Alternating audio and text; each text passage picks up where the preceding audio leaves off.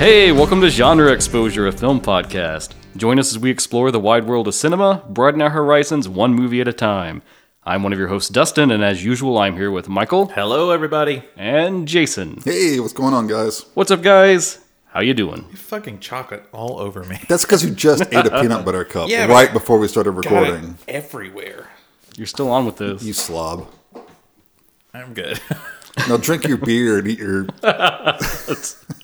It is a weird combo. Yeah. I kind of like it, though. Eat your candy and drink your beer while we try to do the show. Yeah. I mean, if anyone has any expectations from me, they've not listened to the first 10 episodes or however many we've done now. It's more than 10. It's like 20-something. I don't know. I think we're in the 30 Oh, shit. bump in there now. Look at us. Are we? Yeah. Yeah, getting there. This is like 29, I want to say. And I thought we were done 10. I mean, technically, if you count the bonus episodes too, we're already beyond 30. But Oh. yeah. Yeah. Why am I here? Because I'm the only one who knows how to work the computer. So today we are continuing our odyssey into westerns. With Jason's pick, he has brought to the table 2016's Brimstone. Jason's blind pick. Blind pick. I would like to emphasize that. I had not seen this movie before I said, hey, let's watch Brimstone. And that may be a hint as to the future of our discussions on this film. First, we're going to do all the usual stuff. I got a podcast shout out. We're going to talk about what we've watched. But, Michael, I think we need to drop like a trigger warning about this film now that we've all seen it. If you're listening to this episode and you're thinking you might go try this film to watch it, there's probably some content you should be aware of before you check it out. Yeah, there's some child harm in here. And honestly, like, the child harm's in there, but what I would probably warn people about the most is if you've ever been in an abusive relationship, like physically abusive, this could be really hard to watch. That's, for me, that was kind of up there. Like, when the child harm happened, I was like, whoa, okay. But yeah, some of the other stuff, though, I think just overall tone, if you're dealing with that in your life, that listen to us bitch about it, but don't watch it. And like I always say, like, we're very against any kind of censorship in any way, so this isn't like an indictment of the film as much as just to say, like, know yourself and know what you're comfortable with. Don't put yourself in a situation where you watch something that's going to upset you just because 3 dudes in a basement told you it was okay. Because we don't know shit. Yeah, so know yourself, know your limits, know what you like to watch, Exactly. And know your role. and be aware of the trickier content of this film if you're going to go in. It made me think a lot about, like, The Nightingale. Yeah. In that same vein of, like, there's just some heavy-hitting stuff in there. All right, so we are part of the Prescribed Films Podcast Network, and we're super excited about that. We're under no compulsion to shout out any other podcasts, but I just want to. So I've been combing through the long list of shows on our network and checking them out, and this is kind of just following along the last one we covered. I checked out Attack of the Killer Podcast, which is kind of our flagship show, I guess. It's the first one that started everything. Cool. So kind of just their top-level description. It's a group of friends that love to talk about all things horror movie related and everything they love in the genre.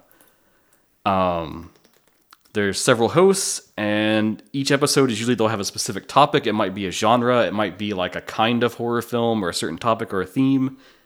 And they'll have just a candid conversation, discuss that, break it down, and usually take like 2 or 3 films and cover those like more like a broad top-level thing to just like look at that topic or idea in that way. Nice. It's super fun. If you enjoyed the Cracktastic Plastic podcast that I talked about last time, the Jason guy that's in that one, he's also on this show. So that's a cool like carryover connection between the two. The one I checked out was about folk horror, because I thought, oh, that's cool. I like folk horror. I've got that Severin box set. I'm still waiting to get into it. And it was pretty fun. It's an easy listen if you enjoy what we're doing at all. They kind of do the same thing of like, they start off and they kind of talk about what they've been watching, that kind of stuff. Then they like go into like the deeper topic. So you're saying they went into the future, ripped us off, went back in time. Well, 2 things about that. First of all, they are the first of this network, and they're like 250 some episodes in. So We're only 10.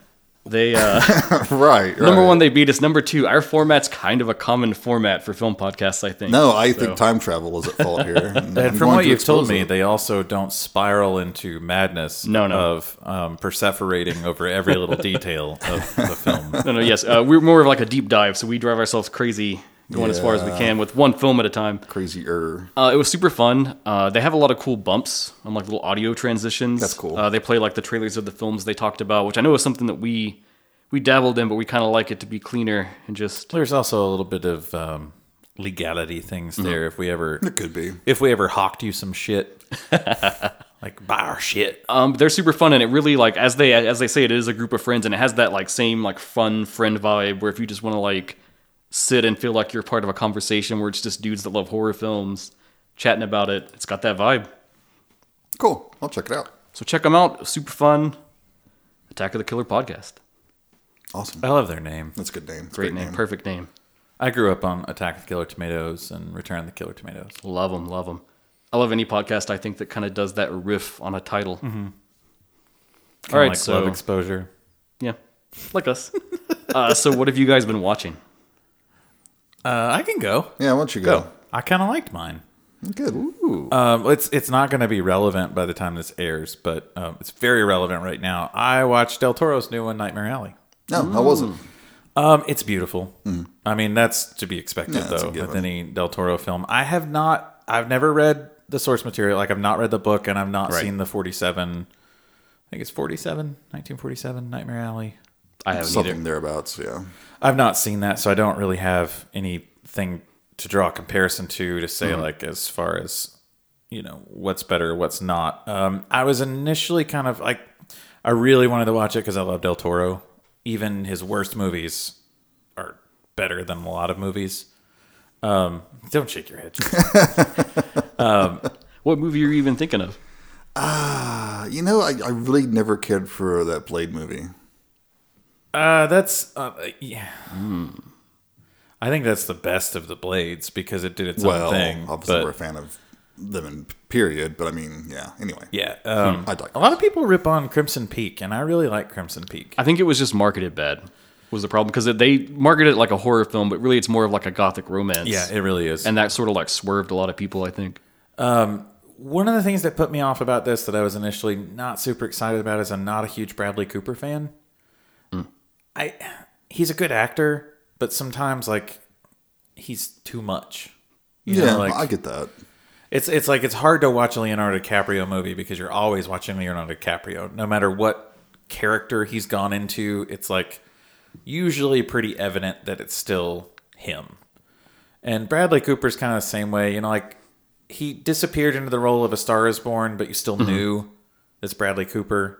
The only one that honestly I feel like I never remember it's Bradley Cooper is when he's Rocket Raccoon. Oh, well. Oh yeah. I just You're not seeing his mug. yeah, I always forget. His handsomely chiseled face. But the cast in this is phenomenal. Like everybody is in it. Defoe is in it. Nice. Ron Perlman has a role. Rooney Mara's. Of course he does. Yeah, Rooney Mara's amazing in it. I mean, she's great in like everything she does. But I've heard in the wake of this too, they've kind of been swirling on the like Hellboy 3 maybe finally. oh, God, I hope so. I'd love it, but I don't know if it'll happen after Neil Marshall's I never got into those either. debacle. Oh, I loved the comics, but that's a whole other story. I'm not going to say that this is great. I did not like it as much as his others. Honestly, this might be my least favorite of his movies, but I still liked it. I still thought it was good. It's beautifully shot. Everyone who's in it acted the hell out of it. Kate Blanchett's in it. She's fucking great. So this is worse than Blade 2? Is that what you're saying? Different. No, You I'd just said say it was it's- like his weakest movie. I'd say I'm putting this in context. it's better than Blade 2 by all accounts. Okay. But Technically it is. but Blade 2 has Donnie Yen in it, so Okay, well. yeah. No, it is very good. It's dark. Typical Del Toro. When the violence hits, it's brutal. But it is straight up noir. So if you like noir films, That I do. you should totally watch it. I mean, God, it's really hard to talk about because it's good, and Del Toro is just kind of like in a league of his own.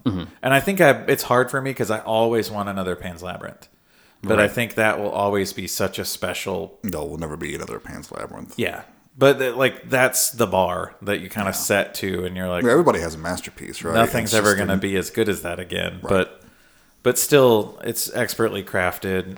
I'm afraid it's not going to do well because it's not a typical Del Toro movie. There's like no monsters in it, really. Well, there are. The monsters are the people, but The monsters were us all along. so it is currently streaming on HBO Max. It might be by the time this drops. It usually stays on for a while, yeah. So if you already have HBO Max, it's definitely worth checking out. Fantastic performances, beautifully shot. It's not shot by Guillermo Navarro, though. The guy, I think that's his name, the guy who shot like everything else he's done. Right, he has that regular guy he goes to, yeah. Yeah, you can see his footprint on everything. This did well, though. It still is really, really gorgeous. Cool. So, Nice. Check it out. Jason, what you got? I watched that movie with Bob Odenkirk, Nobody. oh, yeah, that's also on HBO Max. It is. That's how I watched it. And I should clarify, we don't have a deal with HBO Max. We do not. No. I do. It's called Jason Gives Me His Password. Oh, Dude, they're going to come down on us. That's the deal that I have. Yeah, so I don't know if you know about the movie Nobody, but it's like Bob Odenkirk plays this average kind of guy. Well, here's the little blurb. I'll read this. A docile family man slowly reveals his true character after his house gets burgled by two petty thieves, which, coincidentally, leads him into a bloody war with Russian crime boss. Oh, yeah. I think this was directed. The director's name is Ilya Nashuler. I'm probably massacring that, but I think he was one of the stunt men for John Wick, right? It got a lot of comparisons to John Wick. It is John Wick. so- It is John Wick. Okay. It's John Wick with a pinch of Breaking Bad and History of Violence in it. Okay. okay. Are you going to leave out Falling Down with Michael Douglas? Yes. Okay. Yeah, I don't think it has anything really to do with Falling Down, personally. But that's kinda like like- someone's mental breakdown. This is more like he's in a midlife crisis and he gets feeling better through violence, Oh, okay. Like you do. as you do. Yes. I mean, God didn't really talk against violence. I mean, he used to be like the John Wick type character. He used to be a cleaner or whatever they call him. I don't know. And he's retired, and his wife was 1-2, but she never does anything in the movie because it's all about just the guys. And then, yeah, the house gets burgled. He feels emasculated, so he has to go out and start kicking ass again. It's John Wick. But Is that an endorsement or? there's some good fights. Bob Odenkirk's always great. It's not strictly played straight. I mean, it's obvious that it's supposed to be like a little comedic and kind of far-fetched in places. But like Christopher Lloyd plays his dad. And there's a scene near the end where Christopher Lloyd is with him and his two sons, Bob Odenkirk being one of them, and they're fighting off the Russian bad guys, and Christopher Lloyd is just slowly shuffling along with a shotgun and somehow avoiding all the bullets. Because he's Christopher Lloyd. Yeah, it's just... I didn't feel like I wasted my time, but I can't give it an endorsement. Okay. If you were a big Bob Odenkirk fan, I think you would dig it because he's always great. I thought He about brings watching it for the The fights are cool. stunt. Yeah, there's some good stunt fights. guys in there, but I didn't have a whole lot of expectations out of it. Yeah, unfortunately, it's just sort of rote. And I think it got dropped at a good time. It pretty much hit during the height of the pandemic and played a lot of drive-ins, I think. yeah, Which was probably the only way people were going to watch it because it was just going to get lost in obscurity otherwise. Anyway, so not a ringing endorsement by any means, but you could do worse. Well, that's how it goes. How about you? You got a good one to save us from this? Well, I guess Michael's was a good one. Yeah, Michael liked his. Yeah, I liked mine. Yeah. I mean, it's not as good as Play 2, but it was So pretty there's good. there's one I want to shout out real quick. Just like I don't want to talk about it because I think I'm going to do something else about it later. But Devil Story, I finally got around to watching this. You watched it too, Jason. Yes, you showed it to me. Fucking insane, amazing film. What is Devil Story? Tell us a little bit about it, at least. All right, so it's a French flick from the 80s, very quote-unquote ambitious. They really thought they were going to give a run to American horror and make something truly terrifying. And it's just the most batshit, like... I think when we watched it, Jason, you described it as the most incompetently made movie you'd ever seen. It's up it's there. Some of our listeners may be familiar with Manos, The Hands of Fate, which I always thought was the most incompetent film. But No. Man, It's Devil's Story. It's just so crazy. Manos, I would put it in the realm of stuff like Spookies, The Winter Beast, which I super hyped up because I loved it. Spookies is better than this. But yes, Spookies is still somehow more coherent than this film, and it's a crazy monster mash, but it's not really the monsters you would expect to have in a movie. You've got like a devil horse, you've got a psychic cat, you've got a crazy like subhuman mongoloid guy in a Nazi uniform, which the synopsis wrongly states as a zombie. But he has a lot of blood that constantly comes out of places. You've got a ghost ship that shows up. Ghost ship? That traveled to Egypt, so there's also a mummy, and that mummy raises a woman from the dead to be his bride. Yes. And it's just a whole bunch of chaos. It is so funny. Don't watch it alone. Don't watch it alone. Watch it with a buddy. Have some beers. Yes. Oh, it's so It's guaranteed to be a good night. I don't want to say more about it because our blog thing's almost ready to go, and I think I'm crazy enough that I want to write things about this movie. So, It does help if you actually see images and stuff, Yeah. like some screen grabs. so yeah, I want to be part of the mystery. Nice. Yeah, All right, Sarah McLachlan. He's over here building a mystery well, about. once you're master of the Story. mystery, you'll be able to order us around. You have right? no power over me. Michael, we got to get you to this Yeah, film. you gotta Man. It's watch crazy. it. It's great. So what's your real movie then? My real movie, what I want to talk about, I didn't. The Devil's Story is not a real movie. I wasn't a huge fan of this, but I think it's worth talking about just because of the situation of it is. So I checked out Drive My Car, directed by Ryusuke Hamaguchi. This is up for Best Picture on the Oscars right now. Yes, I think it's the first time a Japanese film's been in the running and actually, which is insane. has this much momentum. Probably a lot thanks to Parasite. They've kind of broken down the boundaries on foreign films squeaking in there. It's a drama. It's based on a short story by... Oh god, it just left my mind.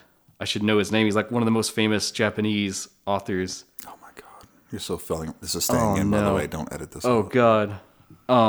What's that word for Japanese fanboy? Murakami.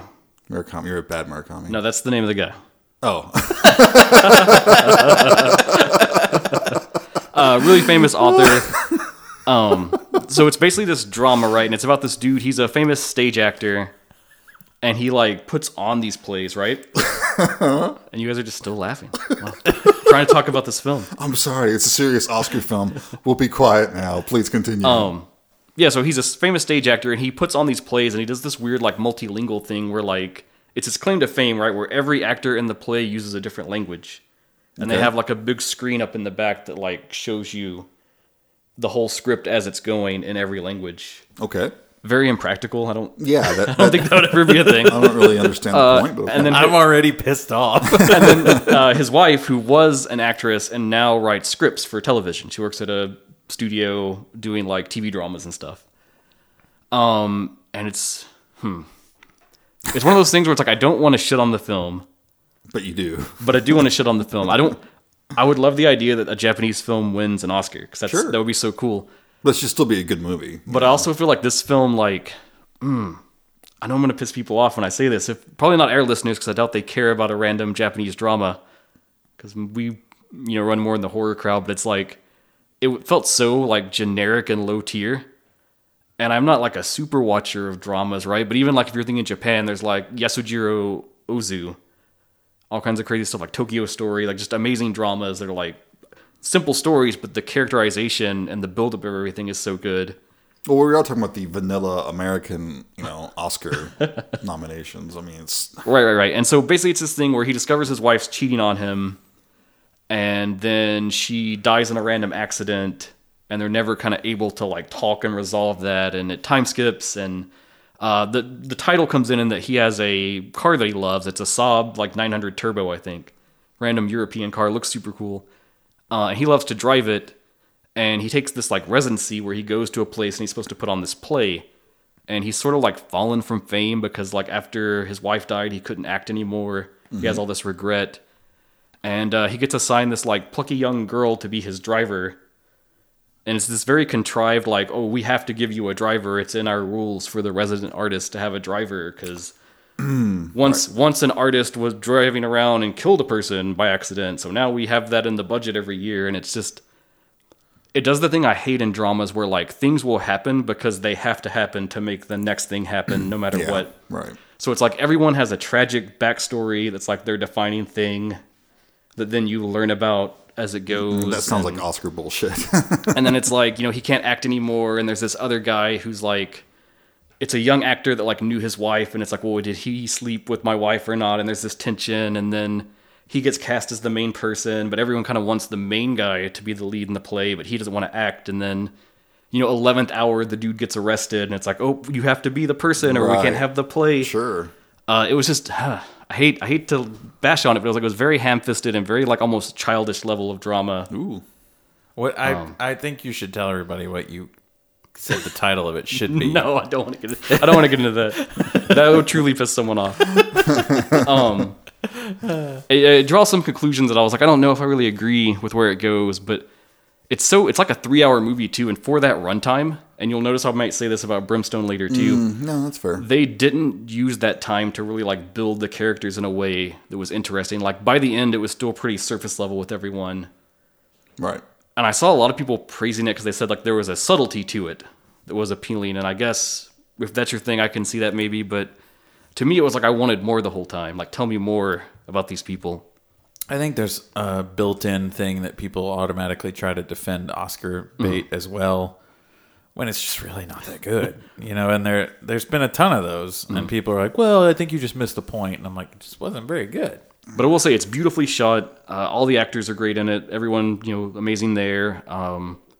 There was a part in the middle where it kind of really started to appeal to me, where they're actually doing like the production and they go through like casting every person, read-throughs of the scripts, how they start to like stage it and do like the actions and moving together. And they do a lot of talking about the play itself. It's a production of, I think, Uncle Vanya by Chekhov. And he gets into this whole philosophy he has about it where it's like, if you give yourself over to the play, like the words will fill you up and kind of bring yourself out as you act it out. And I thought all that stuff was kind of interesting, but it's really just like an ancillary bit to move you along in the later drama. So I'm glad you watched it because I don't want to watch it. it wasn't for me. If it vaguely sounds anything at all like you'd be interested in, I would say go check it out and give it a shot. You may feel totally different to me. I think it's one of those ones that'll be super subjective. Well, you know that the Academy doesn't understand Japanese movies' true quality because One Cut of the Dead wasn't nominated for Best Picture. So amazing film. What do they know? I am happy that Parasite won though, because I know that was also a contentious Parasite's thing. actually Like, good though. it was a great film, and it felt very like that was like very definitively a South Korean film in every sense of the word. So Drive My Car, check it out, see what you think. I'm probably wrong.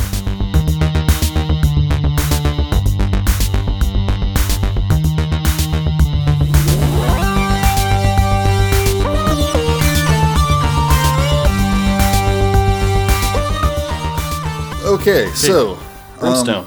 yeah, do you guys want to talk about Brimstone? Not really. Do we have to? I've got other movies I can talk about. I mean, if you want to, if you really want to. Wow, you guys had that violent of a reaction to this film, huh? No, there's things I can talk about it. I mean, Well, that's good because we're recording a podcast. I've thought of a few things. Okay. Let's start with my first beef with the film. Should we give a synopsis or like anything? That is my first beef with the film. Oh, okay, all right. Continue. I'll read the synopsis for us. Okay. In the menacing inferno of the old North American West, Liz is a genuine survivor who is hunted by a vengeful preacher for a crime she didn't commit. Well, I mean, I think on the surface, that's what it is. That's what it's about. That's the gist of the story. That is barely the plot, and you only know that by like the end of the film. Sure, but do you want to know the whole plot before you watch the movie? But that's not even like your inroad on the film. Okay. Well, let's get into it. And it is a lengthy film, as Dustin pointed out. It's like 2.5 hours. So we won't belabor some of the points that are perhaps... Well, that's the interesting thing, though, is for that time, there's not a lot of plot. Okay. All right, let's get into it. All right. It's 2016, right? Mm-hmm. This is when it came out. Directed by Martin Koolhoven, a Dutch director. Apparently, he's really popular over there. He had like a string of #1 movies in a row. IMDb said that too, and I wondered if maybe he wrote his own entries or something. He's the greatest Dutch filmmaker ever to live. But he got a lot of acclaim for Winter and Wartime, like a World War II drama that came out in 2008. So I think that gave him a lot of clout and stuff. Yeah. I hadn't seen any of his other films, so I have nothing to compare it to in the scheme of things. So, Brimstone, yes. It is an internationally financed English language production. It's backed by a bunch of different countries, you know. Yeah, and I actually have a fun note about that, because I wondered when it started and the title comes up, it says Koolhoven's Brimstone. Yes. And I was like, is this just like a pretentious thing, or why is this happening? And there actually is a reason for this, because when they were doing this whole co-finance thing, the American side of it said like the plot and like how they were going to do it was too long, and they wanted a final cut to it, that they could do whatever they wanted and have a final cut for America. And his like stipulation on that was like, well, if that's the case, then I want to call it Koolhoven's Brimstone, and then when you make the American cut, keep my name off it completely. Right. But it seems like in the end, the people from America they went with, they just liked it as it was, and so I was gonna say, which one did I watch? And that was the other one. There's only the one. There's cut. only the one cut Yeah. in the end. He got his. You know what cut. I would rather have watched though is Verhoeven's Brimstone. I think that would have been much cooler of a film. What, this wasn't bloody enough for you? There was no, no. All right. I think the first thing I want to say is that I thought of this last time with Silverado and forgot to say it, and I think this film even more.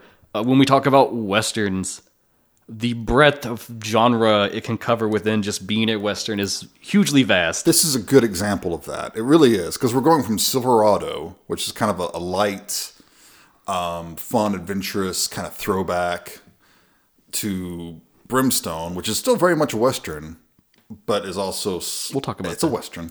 But, I mean, it has some of those same tropes, but they're kind of... And I feel like even when we finish this, like we will have done 3 films, and I don't think that even begins to scratch the surface of like the breadth of all the different types of Westerns that can exist. Right. Yeah, you could tell almost any story through it. I like this description. If we're talking about what genre this is, Owen Gleiberman of Variety described it as a sadomasochistic Western domestic horror film. Do we want to talk about genre off the top? I can do that. Sure. I've got some thoughts. Is this a Western? I think it's a Western. Why do you think it's not a Western? It's set during the Old West. It's the American frontier. I don't think they ever specify like which state or territory or anything. Isn't it like Oklahoma or no? No, I think South it's Dakota. Where did the Dutch settle a lot? Probably one of those places. I think it's more of the northwestern area because we get into the mountains, and so it could be. I don't know. It's America. It is America. So here's my thing. In our first episode 0, when we defined what genre films were, we basically said there's a lot of answers to that, like it could be anything really. But one thing we kind of all agreed on was that like genre films are always very defined by their genre. They try to be of the type of the thing that they are. Mm-hmm. Yes. Okay. So then our next thing, if we talk about like say when we discussed Malignant, we said that it wasn't giallo, despite many claims to the contrary, because though it had some elements that also are elements of giallo, the totality of what Malignant is wasn't really a giallo. Okay. Yes, correct. So the end result of that was I kind of jokingly said, well, just because Malignant has pretty colors, that doesn't make it a giallo, because if we say that any film with pretty colors is a giallo, then that deals in weird other stuff that is definitely not. Sure. Yeah. I agree. So my question is, just because this is set in the Old West, does that automatically make it a Western? Not automatically, but I think there's enough Western tropes that make it a Western. I think this teeters on the edge. I think this could go either way. I try to think of if I took this story, plucked it out of the setting, and stuck it somewhere else, would the story still work? And this one borderlines no. Yeah, I agree. Because you need the anonymity of Western settlements. Yeah, right. If she was in a bigger city or like an established place, I think this would be much harder because That's a good point. the main character is really trying to disappear. A lot of we're going to talk about it. she's trying to leave an old life and disappear into somewhere else. Maybe we should go ahead and get into the plot. So that's where I kind Let's of put a pin in this, maybe. was teetering on it because I was like, if you pluck this and put it somewhere else, That's a good point. it doesn't work. Yeah, I like that. We'll come back needs to it. Be there. But to me, I don't think it had enough of those like check boxes where I felt like it was. This is going to be a very rambling episode. I can tell you that already.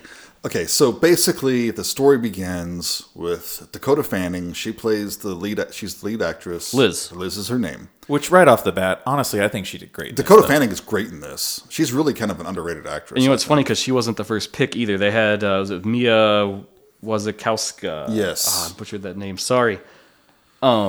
She was lined up first, and then had another thing going on. I guess there was like timing issues that messed up, and they went with her. And did you see who was supposed to play Kit Harington's role? Yeah, Robert Pattinson. Robert Pattinson was supposed to play it. My man dodged a bullet. And apparently, But Kit Harington didn't. spoiler, but Kit Harington only had like a couple of days to prepare for this, And which is interesting. he felt very after the fact. Anyway, that I don't know. There's Yeah.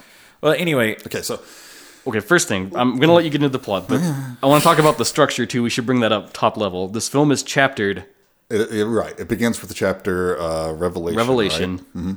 and it's told out of order. Let's say that up front. Yes, it's told out of order. And I guess intentionally so. Yeah. Now, I will say that the order works. I think the order that's told works for this movie. to me, it only worked once the ending happened. But that's the point, right? Yeah, you get but the like, whole story. Once but you see it the whole pissed thing. me off through most of the movie. Okay, well, we'll get into that. Okay, so now Okay. now that we've established that one fact, Jason, go ahead. First act, yes. Liz is a midwife. It starts with her helping a woman give birth. We find out very quickly that Liz is mute. Yep. So her daughter, who's like, 5 or 6, understands sign language that Liz gives and can, translate for those who do not know ASL. I don't think it was called ASL. Probably not. We actually know what it was called because they hand her a book, and it's like, I know. I was making a joke. Don't be pedantic. Is her daughter's name Sam too? We should say. Her daughter's name is Sam. And she's got a husband named Eli, and he has a son from a prior marriage named Matthew. Yes, and Matthew keeps insisting that Liz is not his mother. Yeah, we've got that typical family drama. Sure. he's a little shit, man. Well, I mean, he's supposed to be, but yeah, he's a little shit. so she's well liked by the community. The family she just helped give birth. The man hugs her and everything. They're going back home. They're getting waved at by people and all that good stuff. Then we kind of meet the family. They live on a farm. We see Eli, her husband, instructing the son, whose name I forgot just now. Matthew. How to use a rifle, and Liz doesn't like it, puts it into it. Yep. They his conclusion is kind of like, well, he's going to do it eventually, so I should teach him. Yeah. But she just has like a apprehension about it. Right. So pretty much the next time we see them, they're at church. Like you do for the time. Sure. You have to go to church. If you don't, no. I did notice, though, right off the bat, I knew something was different because the church was very puritanical. Like everyone is in black. Yeah, they're all black, yeah. So This is definitely vestiges of the old world. yeah, Still present. And I actually like this scene a lot because Liz is like fussing with Sam or something, so her back's turned from the pew in the aisle. Her and all face that. is dirty or something, I think. Yeah. And you hear the preacher come in, and he starts talking, and you just see Liz's face just drop, and she slowly turns, and we see Guy Pearce as the preacher. He's got like a scar over his eye. He's got like a big scar on his neck. Is he a little burned here? He looks maybe a little burned. I couldn't really tell. You could definitely tell he's been through the ringer. yeah. He just looks rough. Yeah. And he's got a Dutch accent. And I've got a note on this. This is in one of the many trivia notes I found where it was like talking up Koolhoven, so I wondered if he or someone connected to him wrote it. An inspiration on this was Once Upon a Time in the West. And the same way that like harmonica's first introduced in that film, he comes into the scene and he's not in frame, but you like hear him and hear like sounds related to him and his talking, but then like later he's shown in camera. Right, yeah. And so this was kind of trying to be a homage to that. Nice little lift. Sure. And That much better film. You could tell that Guy Pearce, the Reverend, he's never given a name. He's known just as the Reverend. He's a fire and brimstone type. He says that, we're all sinners, and he says that he knows the flames of hell, and he straight up calls out his congregation, like, some of you have sinned. And it's very much the fire and brimstone kind of. Yeah, he's doing which we come to find out later is he's very specifically calling out someone there. But you don't really, like, you see him as menacing, as like a menacing looking person, but honestly, like, he's just a preacher to me, and they're all menacing, so I don't really worry. It was like, well, he's just one of those. So, but notably, what we see is that Liz is spooked. Like, there's something about this that just sets her off. Yep, scared to death. And everyone's leaving the church, and of course, the preacher's shaking all their hands, and there's a pregnant woman who stops, and he even touches her belly. And Liz is seeing all this, and I guess she leaves from the back. Yeah, she kind of slips out. Yeah. And even Eli notices it, and he's kind of like, "Oh, you didn't shake hands with the Reverend. Right. Yeah. Is everything okay?" But then that woman starts going into labor. Mm-hmm. So Liz jumps into action, goes to help. They're in the church, and Liz says to her daughter, through sign language, that the baby's head is too big, and they have to choose the baby or the mother. And she tells this, I guess it's the woman's mother that she tells this to. It seems like it was just another woman that just, like, hung some around older lady is there too, and she's like, because the husband's there at first, and they tell him to go wait outside. Right, because men should not be around for that. they don't really. The interesting thing is they don't really give the option to the mother. Like, Liz knows what the right thing to do is. Right, I think she knows that if she tells everyone that they're all going to say no, save both, and they're both going to die. Right. So she has to take some sort of action. And she does deliver the baby, but we see the forceps involved, and there's a lot of blood. Yeah, it's bad. It's bad. Yeah. So after that, she is very much shunned by the community because they call her a murderer. The father shows up drunk at their house later that night, shooting his rifle through the window and stuff like that. Well, he was shooting bullets. He wasn't shooting his rifle. That's not really how it works. And notably, the kid, Matthew, he immediately, like, fires back. Yeah, he's shooting back. Matthew's perched, like, with snipe position, like, at his window and everything. But Eli just takes up with him. He's like, "Have you been hurt?" Yeah. But the Reverend ends up showing up and calming. I think his name is Samuel. No. Samuel is... his name is Nathan. Nathan, right? Nathan. It's just one of those biblical names. The Reverend ends up showing up and basically calming Nathan down and hugging him and everything.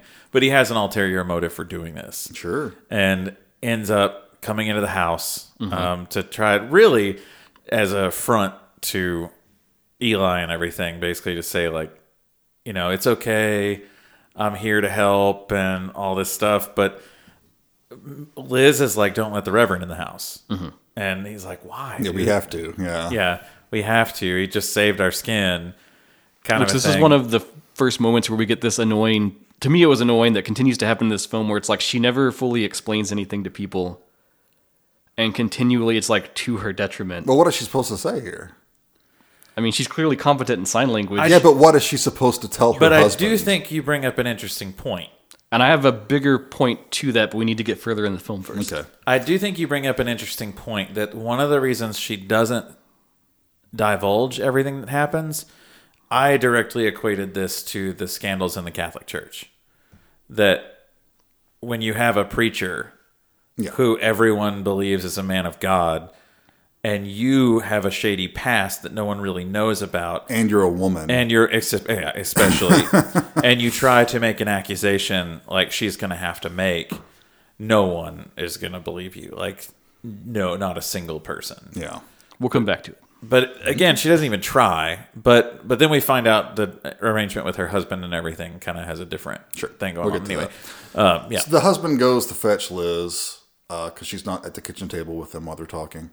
But she's hiding right outside the door. Yeah. Her husband walks past, and then the Reverend starts speaking to her. Like, I know you're there. I know you can't talk, but you can hear. Tells her she's responsible for the death of that baby. Yep. She's going to pay for it. Mm-hmm. And he has an interesting line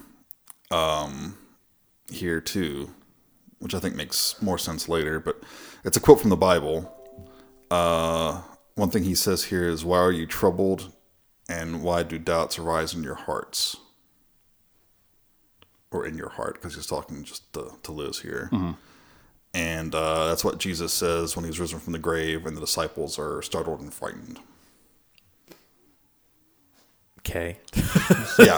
I mean, I didn't know that. I had to look that up. Being kind of cheeky, I guess. Yeah, a little bit. He's already issuing threats. Like, that. I don't think the film was ever, like, trying to hide the fact that there's something going on between the two of them. Right. There's obvious they have a past. Sure. I wasn't sure the angle yet. Like, at this point, I was wondering, like, is it kind of like a witchcraft type thing? It could be anything at this point, right? Yeah, but it's also still, she's a woman in this time, and yeah. So he leaves, and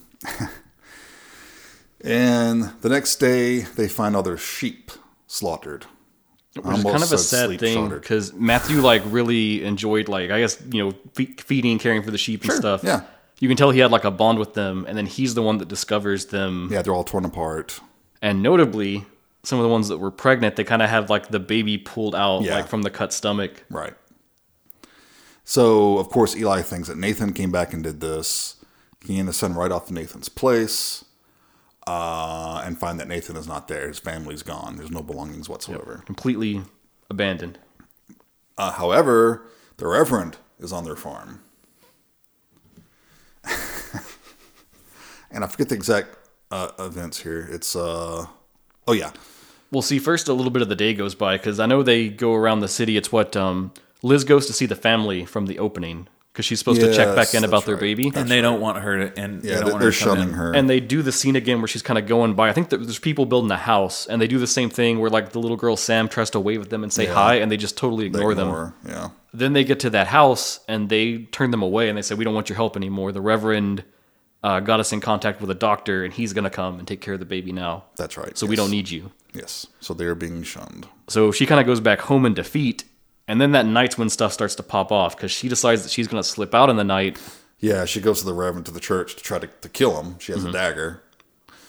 But finds her daughter's doll and no Reverend.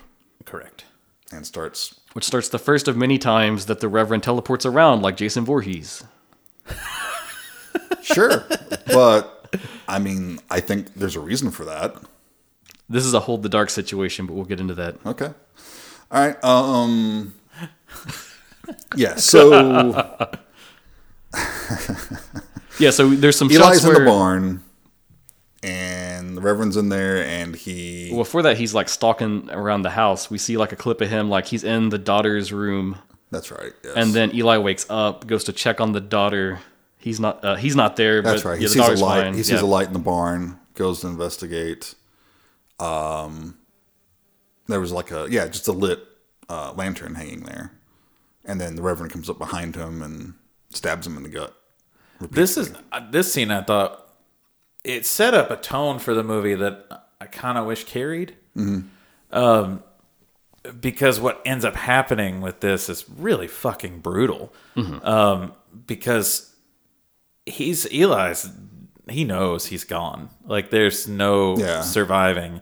He's suffering. He's in pain. And once the Reverend is basically taken the little girl, their daughter, and gone off, I guess, right? He takes her now. Well, he's going to take her. He's going to take her.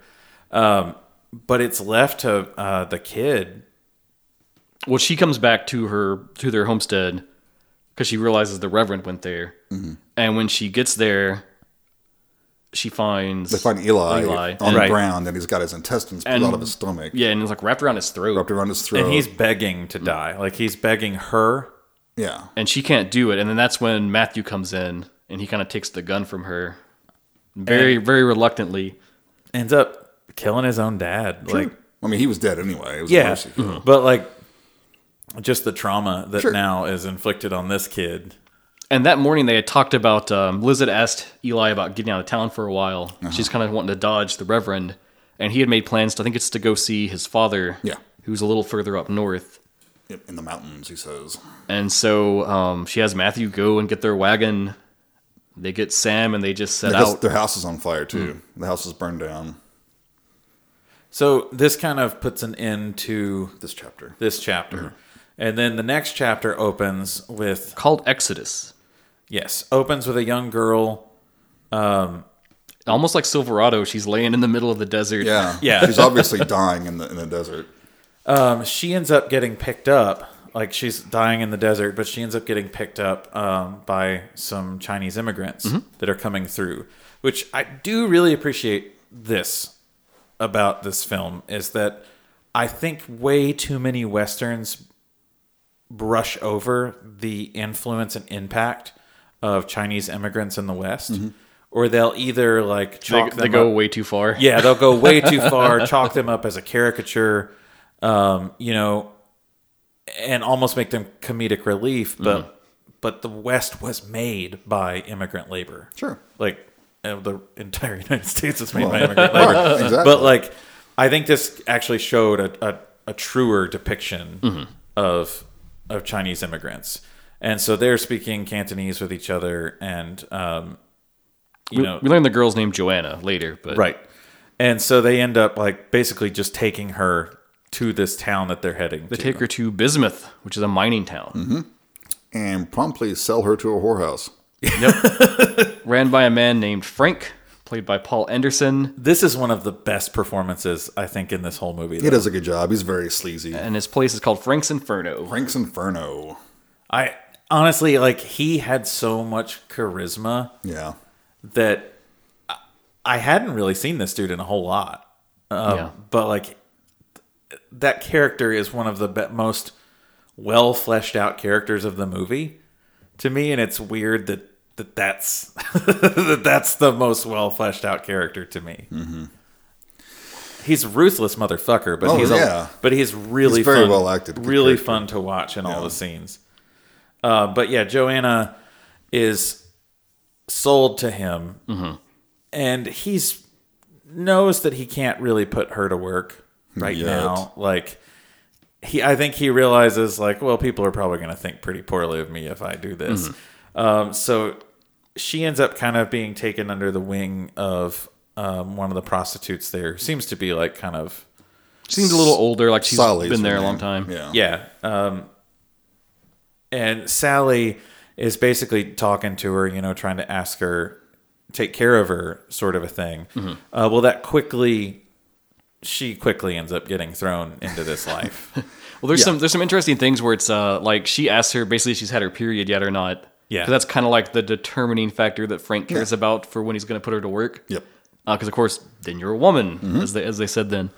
And so she actually has Joanna kind of hide this fact because she has already Right. had her period, and so she's trying to like push off when she's Postpone finally the horribleness for a while. And then we actually get like a little hint too of what's going on with her story, because a bunch of the prostitutes come in and they're all getting ready and stuff, and they meet Joanna for the first time, and they're all like giving her a hard time. One of them says something about how, did your daddy like you so much that he wanted to share you with everyone?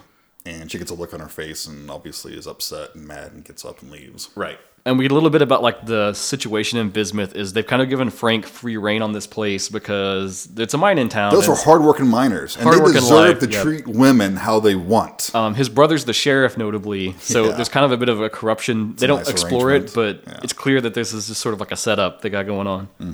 And further illustrates just the powerlessness of women. But one of the rules that Frank kind of prides himself on for his establishment is that when he has a customer, they are treated with utmost respect, and that his women will never harm them at all, ever. The customer is literally always right, according to Frank. Which hit me kind of weird because I feel like if you're running a brothel, it's like the women working for you are like everything to You want to protect to your existence. merchandise in air quotes. Yeah, you would right? care about that more than like an unruly customer. You're going to be like, well, fuck you, I'm going to throw you out. But this is like totally backwards. I also think that he just sees women as a never-ending resource to be plundered. Right. That Because could be there's what it always is. another Joanna to come through the door. Also, Bismuth is South Dakota, by the way. So this is where we Okay, are. there we is go. South Dakota. Wonderful. We got there finally. Good job. Woo! I'm useful for something. Michael did it. Yeah, I did it.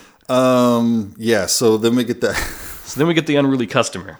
unruly 'Cause customer. they tell you that rule just because it's the setup for this to happen. Yeah, because he wants to be with Joanna. But Sally intervenes and says, I'll give you a freebie. But the guy says Joanna has to watch. Yeah. So yeah. Joanna's in the room with them while they're doing their thing. Oh, I did think it was comical, like the first time she walks in on someone having sex, and they're doing like just very lame, like, "Oh, come on, you can do it." And she asks her like, "Why do you do that?" And she's Make like, noises and Yeah, stuff. she's like, "Oh, it makes them feel good, helps them finish quicker." Yeah, but that was the thing for me is it gets it over quicker. Yep. That was really funny. This dude, like, is obviously a real sick. He's also a right mean bastard. Oh, like, yeah. you can tell he's a horrible human being, and things start to turn, and like the entire time that he's having sex with Sally, he's making eye contact with Joanna, and it's so disgusting to watch. Like, this scene is gross, but then like, as things progress, he tells Sally, "I want you to hit me." And she knows what's going to happen the second she does it. And she's like, "I'm not going to do that, man." Like, well, he ends up threatening Joanna basically, and Sally hits him. Well, then he just starts beating the shit out of Sally. Yeah. And you can tell it immediately affects Joanna. She goes for the pistol that's hanging on the bed. Yeah, she gets the pistol out and points it at him. Well, this is actually getting him going even more now. He leans into it. He starts choking Sally, like really choking Sally. like, oh, he's going to kill her. There was no question that he was. It ain't Kane Hodder playing around in a convention. No. Choking. This is real. I'm going to kill you choking. And he keeps saying, basically "Shoot me." He said, "Shoot me." Well, I think he knew the gun wasn't loaded. Well, right. That's what got him off. Yeah. Because as soon as he pulls the trigger, he literally gets off. Yeah. But then he walks over to Joanna and basically is going to make Joanna go down on him. And that's when Sally comes up with her own pistol. Yeah. Here, bam! With her little 2-shot Derringer. And, but then we see kind of the corruption of this town and the treatment of women in this town. I do think that is a common thread through this film. No, absolutely. That I think gets a little muddied. Like, We'll see. Okay. I think that should, because if you're not careful, you focus on the Reverend and not the treatment of women. Because of the way the film is paced and the way it's put together, the Reverend is the true story. But really, I think the true story is like what happens to Liz in her life. But I think it can if you're not careful. Well, we'll talk about that. But yeah, the sheriff is now out in the middle. They've basically taken Sally in, and he tells them that that there are laws in this town, and that you can't just kill. Basically said like a prostitute cannot kill her own client. Yep. Right. Yeah. No matter what happens. No matter what happens. They hang her. Yeah. At least they were kind though, and they hanged her right. Because you hear her neck break. Yeah, and I was like, at least they didn't just let her hang there. And notably, one of the other prostitutes kind of covers Joanna's eyes. Yeah, because they're all out watching. And then we get a little time skip within this chapter. Time skip. Yep. Joanna grows up some, and she is now being played by Dakota Fanning. See, this threw me. So then that makes the connection that Joanna is apparently the Liz from the first chapter. Right. This threw me because I was like, "Who is this girl? Is this the girl? Is this the little girl from the beginning? That like is something happened? Right. Like, Yeah. But I think it's supposed to. Yeah. You don't yet have the hint that there's like a non-linearity thing going on. Right. This scene is really funny though. The introduction to her playing Joanna is she's with a client now. Like she's grown up and she's with a client, and it's some schmuck dude. And one of the other girls runs in and she's like, "Frank's getting ready to get in a shootout out in the street. You got to come down." And she's like, and the dude's like, "Well, I'm not done yet." And so the other girl lifts her. She flashes her ass out. Flashes her ass, and Joanna's like, "Maybe we should have her join us the next time." The dude immediately just like, "Oh!" And she just takes off running. Yeah. Which her friend that comes in is Elizabeth Grundy. We should set that up. They're kind of like best friends now. Elizabeth. Yeah. What's her name? So They go out to the gunfight, and it's a funny scene. It's a funny scene. The dude who challenged Frank is an older guy. He's talking about how he's corrupted his daughter and all this stuff, and he's a murderer. Of He's clearly like daughters. a city folk, you might say. There's no question as to how this gunfight's going to go down. Yeah. But yeah, there's a little bit of a monologue out there from this older dude basically telling Frank how much of a piece of shit he is, like we didn't already know. And then it comes down to they draw, and Frank quickly, like I don't even think the dude got his gun out, did he? I don't think Frank killed him. Well, that's the thing is when I watched this, he shoots after the guy's already reacted. at first I was like, what the fuck? They didn't even time the shots right. But then you see he had a gunman up on the next level. There's a dude up there with the rifle. Gotcha, okay. He shot him. Yeah. Because Okay. you see the man react to being shot, and then Frank's drawing his gun and shooting. Okay. Yeah. So I thought that was pretty clever. Yeah, that was fun. But yeah, then things go back in or whatever, and We kind of get the life. Elizabeth and Joanna, are best friends. They're hanging out. Joanna's kind of giving herself over to this lifestyle, and that's just her world now. Mm-hmm. but Elizabeth wants to leave. Yep. And she thinks like, we can get out of here. We can kind of do our own thing. We don't need to be here. And they're saving up money for it. But as things progress, you kind of get there's a little bit too much time spent there between the two of them, I think. I don't think there was that much, personally. I don't know. This is a long chapter. In the It is scheme a really of the long chapters. chapter. So anyway, Elizabeth is with a client who she bites his tongue. Right. So he keeps trying to kiss her. And she has a rule that She no one says no kisses her. kissing. And Yeah. and she tells him like he just keeps pushing, and she bites his tongue. Yeah. And this dude apparently is a bigwig at the mine. And so Frank is super pissed off. And see, this is where I had a problem with his rules because I was like, wouldn't you want to protect your prostitute there? Because like, Unless you just see them as a resource to be discarded. I think and that's plundered another, and- but I think that's another trope of Westerns that we often see is there's usually a very protective quality over prostitutes in towns. Clearly there's not, because you wouldn't be whoring someone out. If someone chooses to do it on their own, that's their own thing, but like they're clearly forced into it. But yeah, I think we get used to that. And I don't think that was at all real life. I think this is probably a much closer picture to, depending on the town. I think it probably depended on the town. I don't think it's beyond belief that there could be some godforsaken place where something like this could happen and no one would give a shit. Right. And especially like for Frank, it's all about the money. And he's wanting to get as much gold from these guys as he can because he sees them as a continuous revenue stream. And so for him, each girl is, I just don't know. It's like simple math, no girls, no money.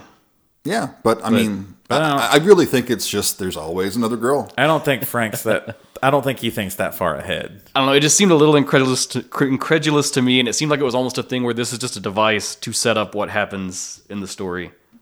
Possibly, but I mean, I don't have trouble buying him seeing them as just chattel. Well, so Frank ends up basically He cuts telling, Elizabeth's Well, tongue. he asked the client what he wants. yeah, to what make do it- you want yeah. me to do to her? Like, I'm not going to kill her because she didn't kill you, but what do you want done? And this dude, his name's Mike, ends up just like, I want you to cut her fucking tongue out. And I was like, holy shit. Yeah, Like, And he does it immediately. He's like, all right, eye for an eye. but he's making a show of this. Like, he's putting on a performance for all these guys. even though the guy's tongue wasn't removed, but yeah. Yeah, they're. It's a pretty rough scene because you don't show it, but the next scene you see Elizabeth being tended to by the doctor, who's basically like, He's really a character I wish had more screen time, a little bit. Because he's clearly like supportive of them. I think he's probably. I almost felt for him because he's been to medical school. He's come out here thinking that he's going to make a difference. And he realizes that the world is shit. Yeah. Like, that there is no difference to be made here. Yeah. But he does give Elizabeth a book of sign language. Which is, at the time, sign language for the deaf and dumb, I think is what it was called. And we see Elizabeth and Joanna They learn it so they can learning communicate it with one and another. talking, yeah. And then the next thing is they kind of go back to this idea of Elizabeth wanting to get out of there, and she's been seeing a marriage broker trying to set her up with someone. And of course, the fact that she is mute now is its whole own problem. Yep. But The prospective husband knows this. the broker finds just the right person who doesn't care about that. He just wants a good wife that can cook. And we learn his name is Eli. And he has a young son. So then there's your more connective And tissue they have a picture. They show the picture, and it's Eli. from the first chapter. It makes me wonder what happened in Eli's life. You know, like that he That wasn't uncommon. That really wasn't. I know, but like that you had to see a marriage broker.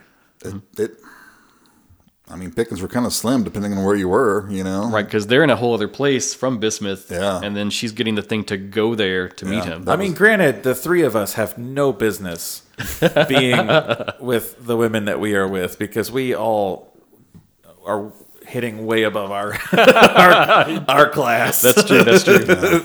So clearly, I mean, I guess my marriage broker was online dating. So I guess that's kind of the thing. But I don't know. But when they get the thing about the marriage broker, that's all set up and it's going to pop off soon. They're going to leave soon. They've got a bunch of money saved up. I think she's wanting Joanna just to come along with her, right, to the other town. Yeah. But when they Joanna's going to be her sister. Yep. And when they get back to the brothel, something's crazy has happened. There's expensive rich guys walked in and bought out the whole place. Bought the whole place, and he wants to see all the girls. Yep. So Frank runs them all, gets them to dress up the best they can, and he basically coaches them and is like, all right, this is a big client. It's the first time he's come in here.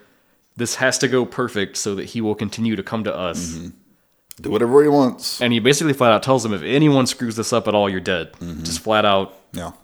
Now, I can't remember. Does Joanna get a look at who it is? Yeah. She does see him. She sees that it's the Reverend. So she puts on a blindfold. Yep. To basically try to obscure her face, face a little bit. And that'll be the Reverend here. He doesn't have a scar. Right. He's younger. He looks much more put together. Yeah. It doesn't look as fucked up. But as they all kind of present themselves, he's looking really nervous about the whole situation. Like he doesn't want to be there. Right. But then Joanna is the final girl to come down. And Frank's really playing this up, Yes. like telling this story about, I don't even know where she came from. She's wearing a mask over her eyes. And he's like, oh, She's so got some- mysterious. Yeah. And he's like really trying to sell the whole thing, but clear. And the Reverend's like, no, she's the one I want. He's like, but you paid for all of this. He said, no, I paid for no one to see me doing this, which I thought was a really interesting line. Yeah.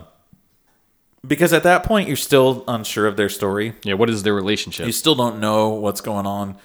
But as he takes her up to the room to presumably do whatever, that's when you start to see her fight back against him, you know, like, and he takes his belt off. Yep.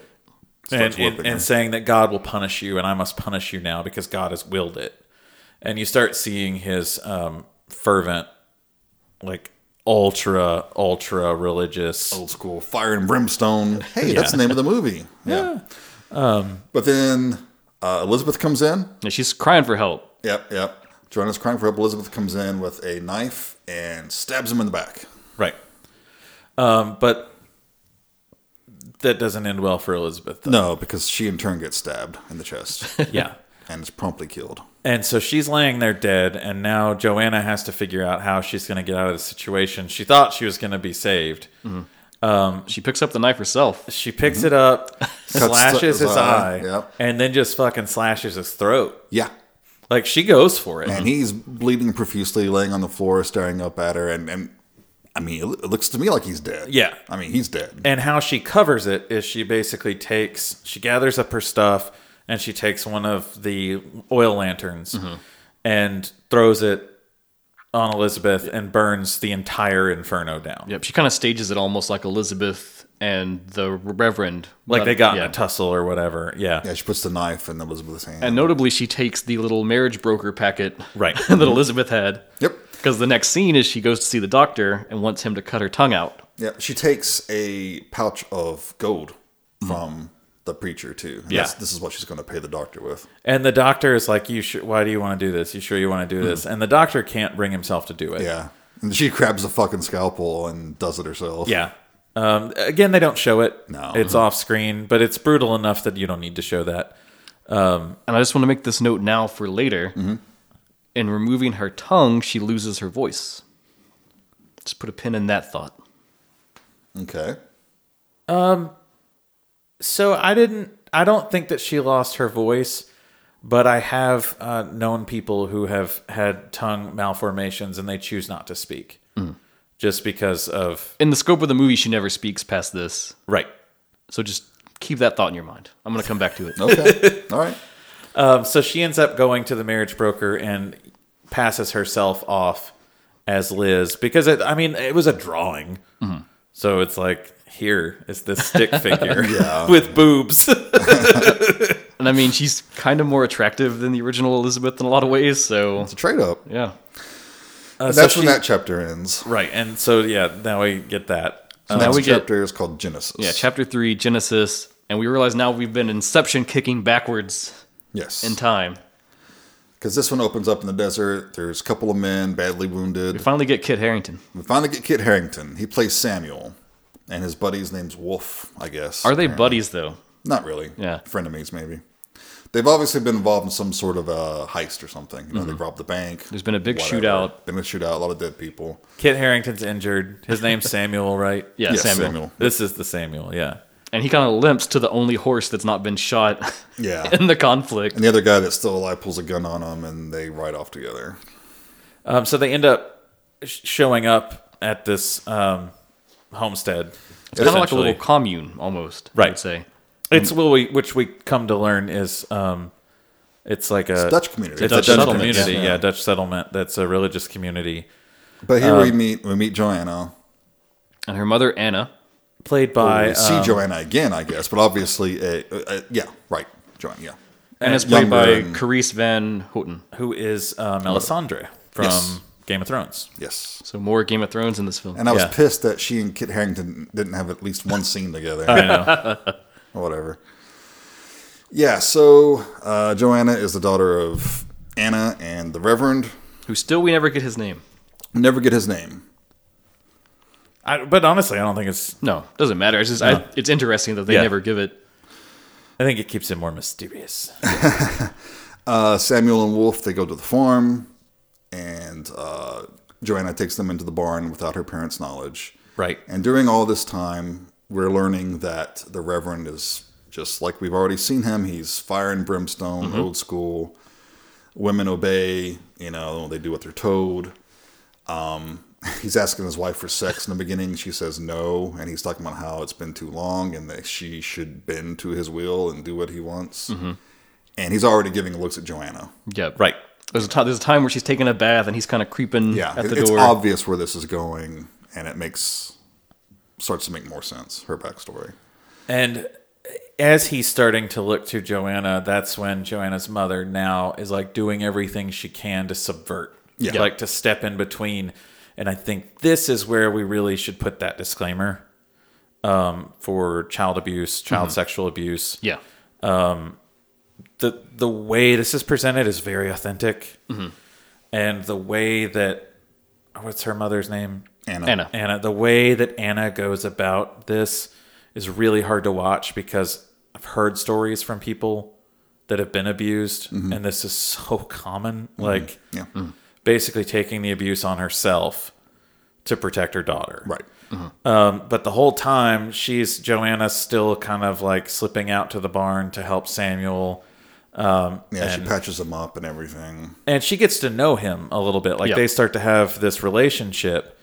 And I think Samuel really starts to catch on really quick. Yeah. Things are not right at this house. Yeah. Yeah. And it eventually escalates very heavily. And also conveniently, the preacher, he doesn't do any work. Right. That's for the women. He's a man of God, and he doesn't have to work. Because that's what even sets up Joanna being able to treat them is that she Yeah. says, oh, well, she's old enough now. She can do work. Right. And he doesn't go out in the barn or do any of that stuff. When they have pigs, and there's it's a rough scene. It was a rough scene for me to watch. They make her slaughter the Yeah. pig. They make her slaughter the pig, which I get is something you'd have to do. As she shoots it in the head. Which she has one of those like bolt Yeah. thrower Yeah, things. it's like a single shot whole thing. Yeah. And then she slices his neck Yeah. and cries. And I'm not sure. I kind of wanted to know how they did that because that looked so. looks good. It looks, It looks really really good. real, and Yeah. which made it harder to watch. But yeah, she's very upset, very traumatized. Again, that's just kind of part of life. There, like if you're gonna eat, you got to eat. Sure. It doesn't just magically get there. No. I will say this chapter is probably my favorite part of the film if we do it by chapter. I almost feel like this part could have been a film to itself if you just stretched it out and spent more time of like her relationship with Samuel and maybe his stories of his adventures. You're not wrong. And delved a little more on like the Reverend and Anna and their relationship, maybe their past. Yeah. Although I do have one gripe I have with this scene, this sequence was, okay, so the preacher, he doesn't do any work, right? How did he get so ripped? You see him flagellating himself, and Guy Pearce is all jacked and ripped, and he's like, you don't do any work? How are you doing that? He's spending too much time at the gym. He should be working on their farm. Yeah, I thought the same thing when I saw him, but also the type of character that he is, you could see him focusing on like his temple. You could The body is the temple. like you could seriously see him as like the kind of guy who would do as much calisthenics as possible because he must keep his body in pristine shape. But Yeah. clearly, and this is probably also a good time to point out how good Guy Pearce is in this role. he really is. He's so, you can tell he's having fun playing a very despicable character. He doesn't get to play bad guys that often, and the bad guys that he has played, like the Mandarin, are not very good. No. Well, the one thing I will say is for all my gripes at this film, all the acting is superb. Like, across the acting's board. Great. I think it's shot well too. It's It very looks beautiful. great. I thought it was shot on film. It was not. It was shot digitally, but it looks really fucking good. When I was looking at like other reviews and criticisms online, I saw like one of the most common criticisms I saw is people didn't like Kit Harington, and they said that his accent was kind of bad, but I thought he did great. I thought he did fine. His accent was a little, And I watched but it. I watched also, it. I've heard people who have accents like that. So in real life, We also don't know what area he came from, so you know. because he is like a drifter type. Yeah. I watched this with Tiffany, and she will always like harp on an accent if it's weird or she thinks it's off, and she didn't have a problem with it. So Yeah, there you go. That said a lot to me. I think it's meta, I think, to have a problem with his accent because you know how British Right, Kit yeah. Harington is, and so when you hear him, the British person trying to sound like a cowboy, and you've always heard him being Jon Snow and like having his very specific accent. But I thought he did great. I would watch a western that he helmed. yeah, he did great. Right. I've always liked him. So as it progresses to where The big moment is that Anna finally confronts the Reverend Yes, about the burgeoning feelings. she knows his what he's daughter. up to, and she's telling him no, and he whips her, beats her. He Takes her to town somewhere and has a scold's bridle made for her. yeah, which is like a piece that goes over her head and covers her mouth and it locks in there's place. a mouthpiece that goes inside. It goes on top of the tongue. And a lot of times they would have like little like needles and stuff. Where if you tried to talk, it would just... And that's a holdover from medieval times. Right. You And I And know- I could totally see these people using that too. Yeah. And I know he's the Reverend and everyone respects him, but it just baffles my mind that like nobody is I put think off it's- by this at all. I kind of see it though, because it's that bridging between the old world and the new. It does not baffle me one bit because if you've spent as much fucking time in churches as I have, dude, like, And it's not even the 1880s. if you brainwash them enough and you tell them that this is God's will, this is what God wants you to do, and if you don't, you'll go to hell. People are so fucking afraid to go to hell that they will look past Yeah. all of the most horrible and heinous shit. Like, to me, I didn't see anything wrong with this because I've fucking seen it. Like, I'm get very angry about it because Well, my thing is, I said, You've seen I people said, wearing skulls bridles? no, I've seen this mentality of like, well, I'm going to look past that because Yeah, clearly right. God has said that you've done something wrong. Sure. It's like, fuck you. I don't know. I guess I always struggle with it because it's like I did sit through all that stuff, but then I was the person that was like, but wait, that sounds wrong. Right. But it also depends. Like, I think if you end up, like, I don't want to single out denominations because not all of them are the same. But Well, our experience is mostly with, Christian denominations. yeah, so. but in even the sects within Christian denominations, like, they really differ a lot into how the treatment is of different people. And I think when you start So getting which into one's those, right, Michael? Well, let me extrapolate my point further with the next scene. The next thing that happens is that in response to this, Anna commits suicide. It's a great scene. in front of the whole entire congregation. They're in congregation. church. She's sitting there with the scold's bridle on, and I love it because Joanna is like, "I can't believe you let him do this to you. I'd rather die than have Yeah. be treated this way." And Anna just gets up and leaves, and the Reverend's preaching, blah blah blah blah, and then wham, she falls down from the church bell rope right there in the middle of everything. The interesting scene for this, though, is how... People are like, whoa.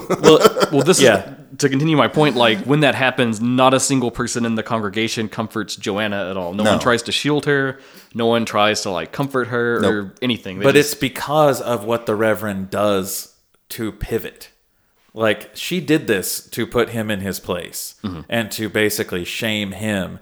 But he pivots immediately and starts talking about how she has sinned and she's in hell. And that she's in hell, and basically you don't want anything to do with her because then you'll be in hell. And like everybody's so goddamn afraid of hell. Mm-hmm. Oh, yeah. But now this opens the door for... Yeah, there's no one to stop him now. Yeah. Which, that did bother me. Like, that bothered me about Anna's character.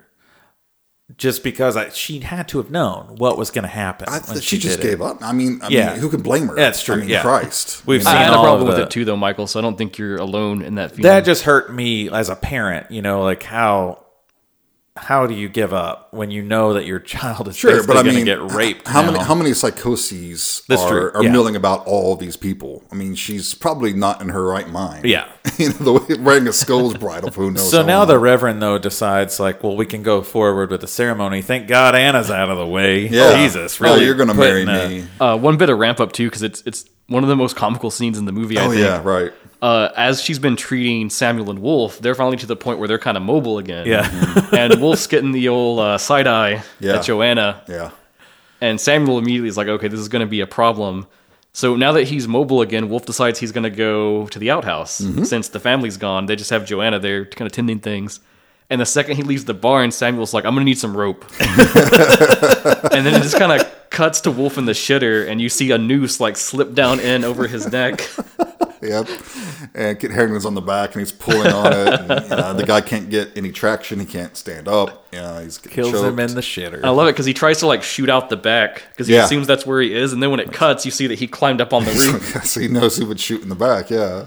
But he kind of levels with Joanna, and he's like, I had to do that. And Joanna's watching the whole time because he opens the door, and she's standing there watching. And well, and this is important because now the scene comes where the Reverend is going to try to finish the ceremony. He's trying to do it biblically, you know, and he's even said Lot laid with his daughters.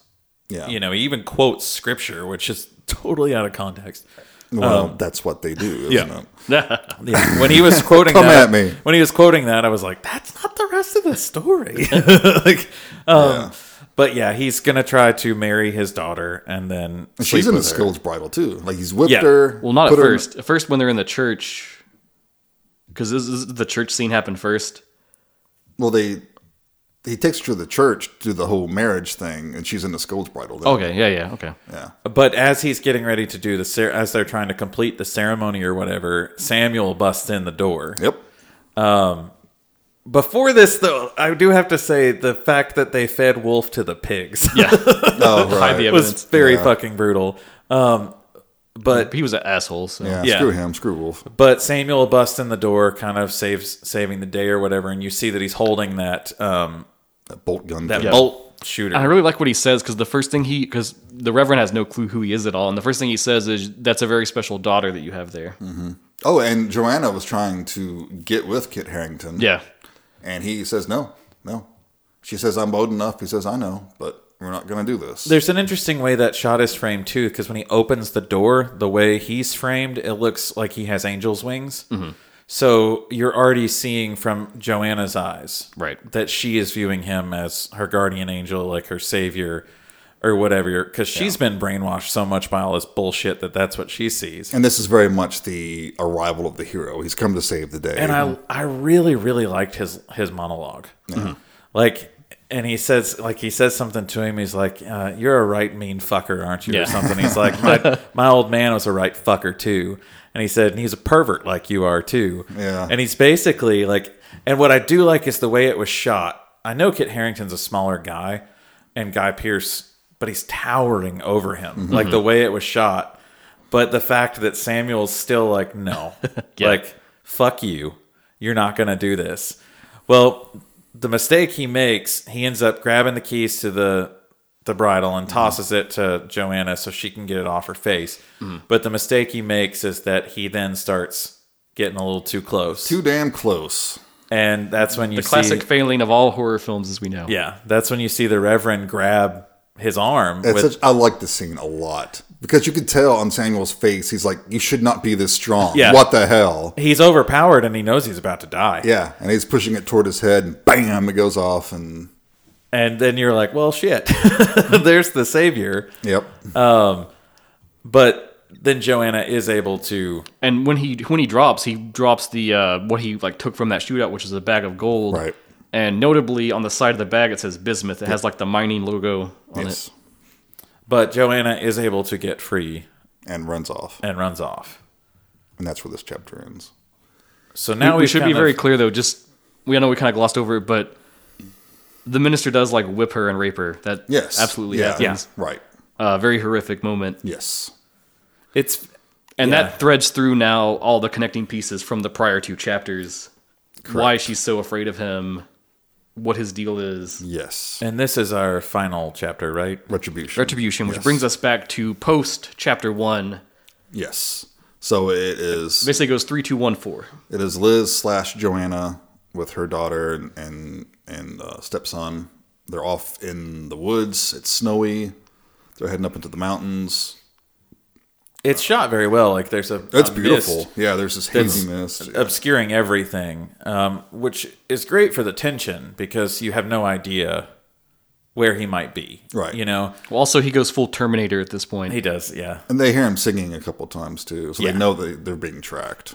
Which Martin Koolhoven Mm-hmm. mentioned in some sort of interviews that became a thing referenced on IMDb, that this is a reference to Night of the Hunter. Yes, I got strong Night of the Hunter Another vibes. much better film. Okay, all right. Look, Night of the Hunter is a much better film. There's no arguing that. Mm-hmm. Okay. But yeah, there's definitely strong Night of the Hunter vibes. I was thinking the same thing. There's during one this song, sequence. was it Abide With Me, I think? Yeah, I think so. That's the one that continues to play through. Right. They sing as it a in the theme. church every time, and then he's singing it at them as he's chasing them. Liz, they stop. She gets out, and she tells them to go on. She has the rifle. She goes down the trail a bit, and she's just going to wait and shoot the fucker when he shows up. Right. But it's just his horse. Yep. As they continue on, though, they continue on down the trail. Like she's thwarted now. She didn't kill him. They continue on down the trail, and I forget what they see. What does Matthew see? It's like a frozen dead ram. Okay. And, And the it's wagon very hits very it. foggy at this part. There's almost like Yeah. no visibility. The wagon's jostled. He drops the rifle.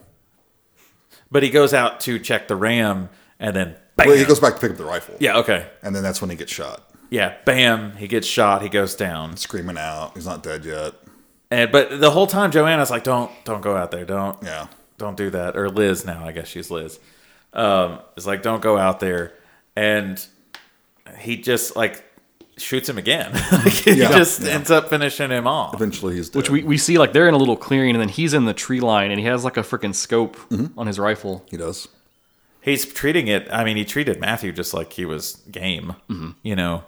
But he doesn't close in on Liz yet. No.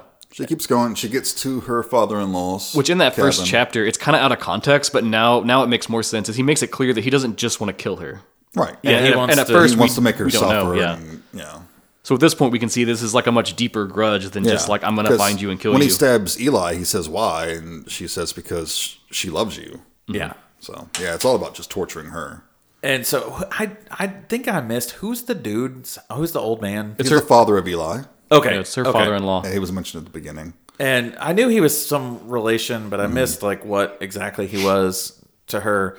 But yeah, they get there, and this is when she does tell someone Yep. Yeah. what's going on, and he tries to step in and do the right thing and protect her, and she's like, "No, this is mine. I have to do this." Yeah, she's loading up a rifle, and she's sitting out front, like, keeping watch. This is also a scene that reminded me of Night of the Hunter a lot. Yep. When she goes out on the porch. Yeah. Does he start singing again? Or He does. She knows he's out there. She starts shooting, and he's like, you're not going to hit me at this range with that rifle. That was a fun scene Yeah. because she does not fucking hesitate. No. She fires up and launches a couple at him, but obviously, she's not going to hit him. And he says something about how he had been in the house. Yeah, you left her He alone. left her alone, but she was asleep, so she didn't see. So Liz runs back in, and the father-in-law's dead. He's been stabbed in the throat, pinned to the wall. She grabs her daughter, starts running off. The preacher's in the house. Basically, she's trying to escape at this point. Yeah, they're trying to get out a window. He's teleporting everywhere. Well, She's trying to get out of the window. Like they're running away from him. She gets her daughter out of the window. Now she's trying to go out of the window. he gets pushed down, and some lamp oil falls on him. Right. And so this is where we get a little bit of This is another one of those trigger warning moments to steal yourself. He's got Liz tied up. yeah. Okay, this part did bother me. And then he is whipping her daughter. Yeah. And then It's clearly the build-up he's going to rape her. He even tells Liz, Yeah. And again, credit to Guy Pearce for this despicable character and the way he does it. He ends up like, I think the hardest part to see, and I even thought that too, like, God, like, you have to be in character. Where did he go to in his head space to do that? Because he like, as he leans in on the girl, like he kind of like shudders and then kisses her face, like really, It's so creepy. horrible Yeah, to it's watch. just, ugh. And this is where Liz/Joanna differs from her mom. Is she finds herself tied up and she sees that the only way she's going to be able to get out really is if she dislocates her arms to raise her arms over this thing. Is that possible though? Yeah. If you were, Because her hands are tied. I'll tell you what's not possible, though, is that the second she's done doing it, magically her arms are fine again. Well, that's my problem. I guess if you- that's my Because problem. once you've dislocated them, you have to, set them back again. Yeah, because they're going to be. we didn't see her actually dislocate them. There are people flexible enough that I've seen people who can put their hands behind their back and pull them over top of their head and into their front. What videos are showing up in your search history, pal? I'll just say, on this scene, Tiffany The did ones you've sent me. Tiffany did go, medical nurse mode and was like, oh, that's not possible. That bothered me. Yeah. That did take me right out. What And this is needed- a bad time to be taken right out. It should have been a thing like she just, cut herself or something. It could have been to anything. put the ropes Or what undone. needed to happen is you needed to have some sort of a Chekhov's gun situation Yeah. earlier in the film that she's hyper flexible of some sort. You know, like double jointed thing, yeah. you needed something that there. could have been explained at the whorehouse. You did need something to explain that she could do this, Yeah, that part bothers me. but she does. And I just She viewed gets it more. free. I viewed it more as like Okay, whatever. the whole things where like The adrenaline and that kind of thing. So she does get herself free. she grabs her rifle, and the preacher turns toward her. He's spouting more of his bullshit, right? Yep. Yeah. She lobs the lantern at him, right? Yeah. Sets him on fire. He barely even reacts. Keeps saying more of his fire and brimstone bullshit. But his interesting line, his final line, is that everyone's afraid of the flames of hell, and it's not the flames of hell that's the punishment, it's the absence of love. Right. Which I do think is a really good line, It is a good line. and he delivers it so well, too. But that's like the final look into his, really fucked up, twisted mind. And then, this is the fucking scene that took me out of it. When she shoots him and he flies back out the Yes. window. Yeah. Why? Why did you have to shoot him out of the window? We don't need a Michael Myers moment. And also, that gun won't fucking do that. I know.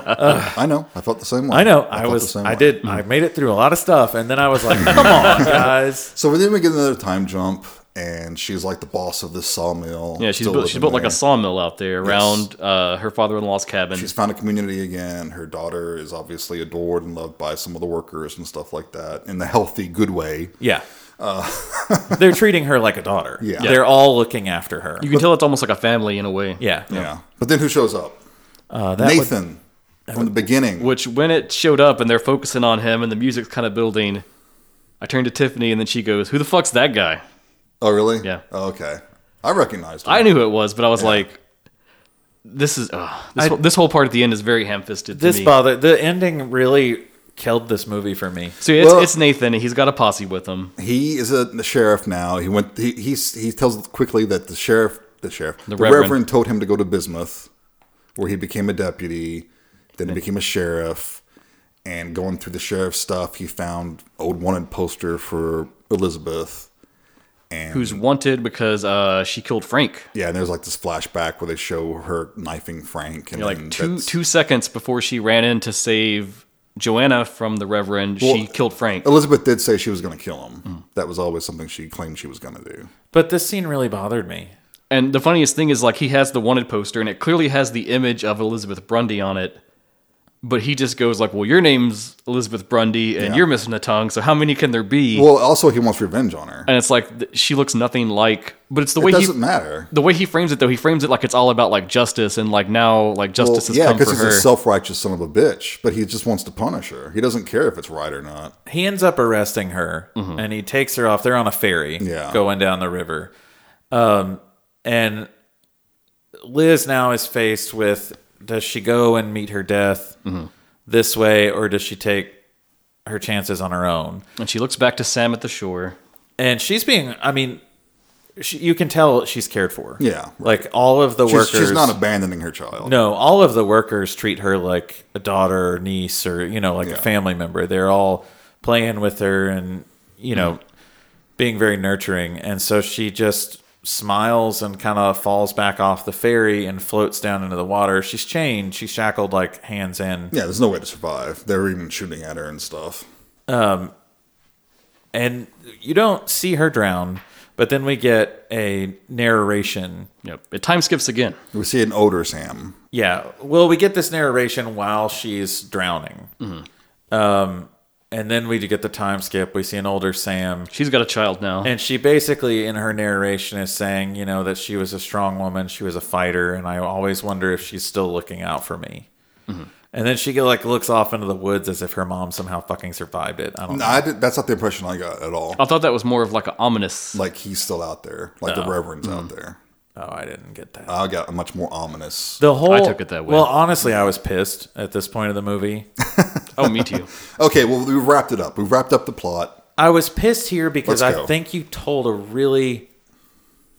I think they told an interesting story. It wasn't a pleasant story, but it was interesting, and I think it's a story about abuse and trauma. Which we already know from The Nightingale, which we've covered. You can do that and do it well. And even with all of the like reprehensible things that's depicted there, it's a meaningful film. Right. There's no need for the last scene. There's no need for you should have changed, you didn't even change your name. Yeah. I didn't see any need for that. I just felt like it was abnormally cruel as a story device. I didn't like it because I was trying to think about like the themes and like the message of this film. And I think when you take that into account, it left me with a weird feeling about the movie. I felt like that we could have had, and I know that it's not, maybe it wasn't the writer's intention, but I think you could have had a survivor story that could have been a little more meaningful than what was then ended with. No, I can see that. The ending didn't bother me particularly because I kind of like those kind of dark endings. Yeah, you sick fuck. But I can see your point. I can see I just didn't feel that last scene really took me out of it because I just didn't feel it was necessary. And I also really didn't like the flashback where she's like, oh my God, she killed Frank and then came in and helped me. Like that really pissed me off. Like it was too coincidental. And it was too much to throw in that late in the movie. It didn't bother me. To me, Liz's story was done. Like she did what she was supposed to do in her story, but I guess I don't know. I guess it's still her former life coming, but it's also like almost punishing her for a quote You did it quote this time. sinful life. You know, like Yeah. So let me thread some stuff I've set up across our discussion on Okay, this. go for it. 'Cause this is the heart of my anger at this film. Yes. Would you guys say that this is like the message of this film, the concept of it, would you say it's like, pro-feminist?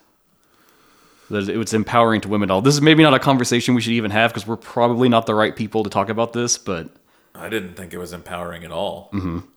I think it does a good job of showing how women can be treated and how horrible it is and how men can get away with it. And sometimes that in itself, just showing that and showing how horrible it is, can be feminist because it's you know showing it still happens. very real issues that Right. existed then that still and exist still now. exists in a lot of places. And So I think that is true, but I think when you look at the messaging of this film and like where it goes in the plot, so obviously Joanna is like circumstance to her environment. You know, she was unfortunately the daughter of this reverend. She escapes that to then be at the whorehouse at the mercy of Frank and everything that he's doing. And it's in that moment where those parts kind of clash together, and she decides to cut out her tongue. As I said up before, she quote unquote loses her voice. She's no longer physically able to speak. Maybe she can, Michael, I don't know, but she chooses not to. That consequently in that first chapter creates a lot of problems because she never vocalizes anything to Eli or anyone else that can kind of like narrate what's going on. You're right, there may be these things where like societally they're not going to believe her no matter what. To me, it seems like Eli was a good guy, and like from the start, if she had shown up and been like, hey, I'm not Liz, but here's this story, and I just want a decent life, I feel like he would have still stayed with her. I don't think there would have been any weirdness with that. well, But the thing is that she's never able to like vocalize this issue with the Reverend, and it leads to everyone in the film like being turned against her along the way, which like furthers the problem. And I almost had this thought like when it first happened in that second chapter, and they kind of bring up that she's wanting to cut her tongue out, and then the doctor can't do it. I thought, well, like, okay, she's gonna like pretend that she can't talk and just pretend to be mute. And I thought it was going to build this thing where like in the final chapter, when it all loops back around, there'll be this triumphant moment where she like speaks and actually vocalizes again and like speaks up against the Reverend. You get a final like gun cocks. Right. Fuck you. Flies out the window on fire. And it doesn't even have to be like that, like pulpy, you know, but instead, no, she does remove her tongue. She never has her voice. She never gets a chance to say anything or respond, and she never speaks up for anything. Like, even when Nathan comes to her, she never tries to, like, explain or fight against that. She just gives herself over to, like, the inevitability of the situation. So, in a lot of ways, like, I think, whether it was the intention or not, to me, it felt like the message of the film that was, like, this time and this place was, like, a world where women couldn't exist in any way where they're free, unless it was, like, underneath the control of a man, and the only escape is to just die. You also have to look at the fact that we're comparing this to Nightingale, which was written and directed by a woman. And this was better written and executed. And this was written and directed by a man. I'm not going to argue that Nightingale is a better movie than this. But I'm like, not going to argue that at all.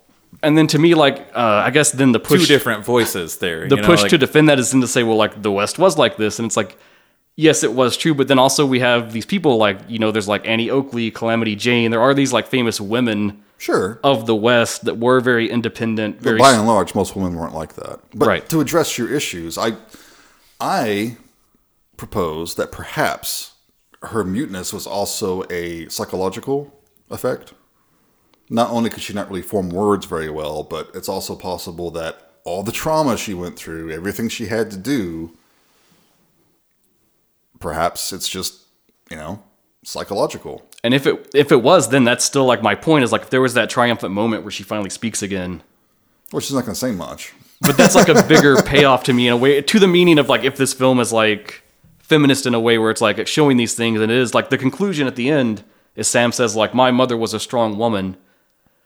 And I'm like, she says that, but from what the film has shown us, I don't know, other than the fact that she endured all these things, I don't feel like the film told us that.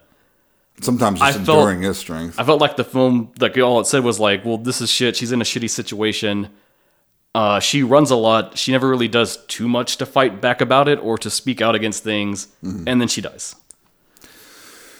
Well, to answer your second point about why didn't she tell this stuff to Eli, victims of trauma don't always want to share everything. They want to leave all that behind.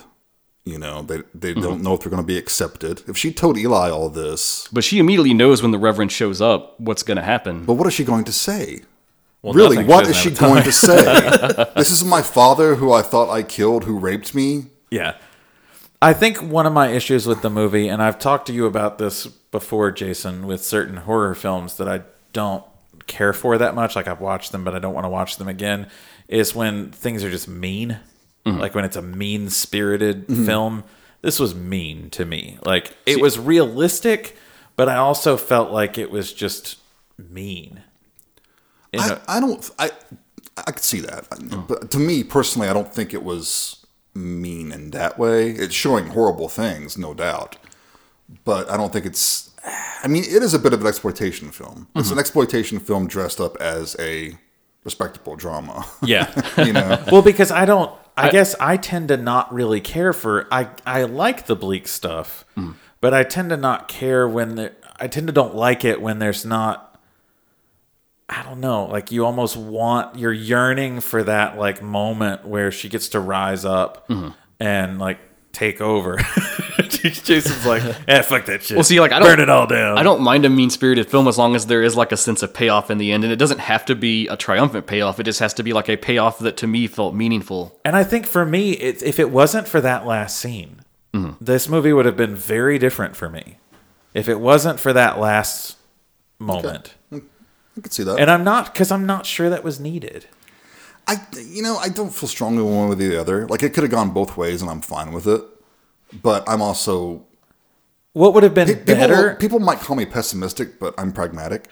And I could see that happening, because life sucks. Shitty things happen. Right. But what I think probably would have fit the narrative better was had you, instead of, like you guys said, with Sam looking over her shoulder thinking the Reverend's still out there.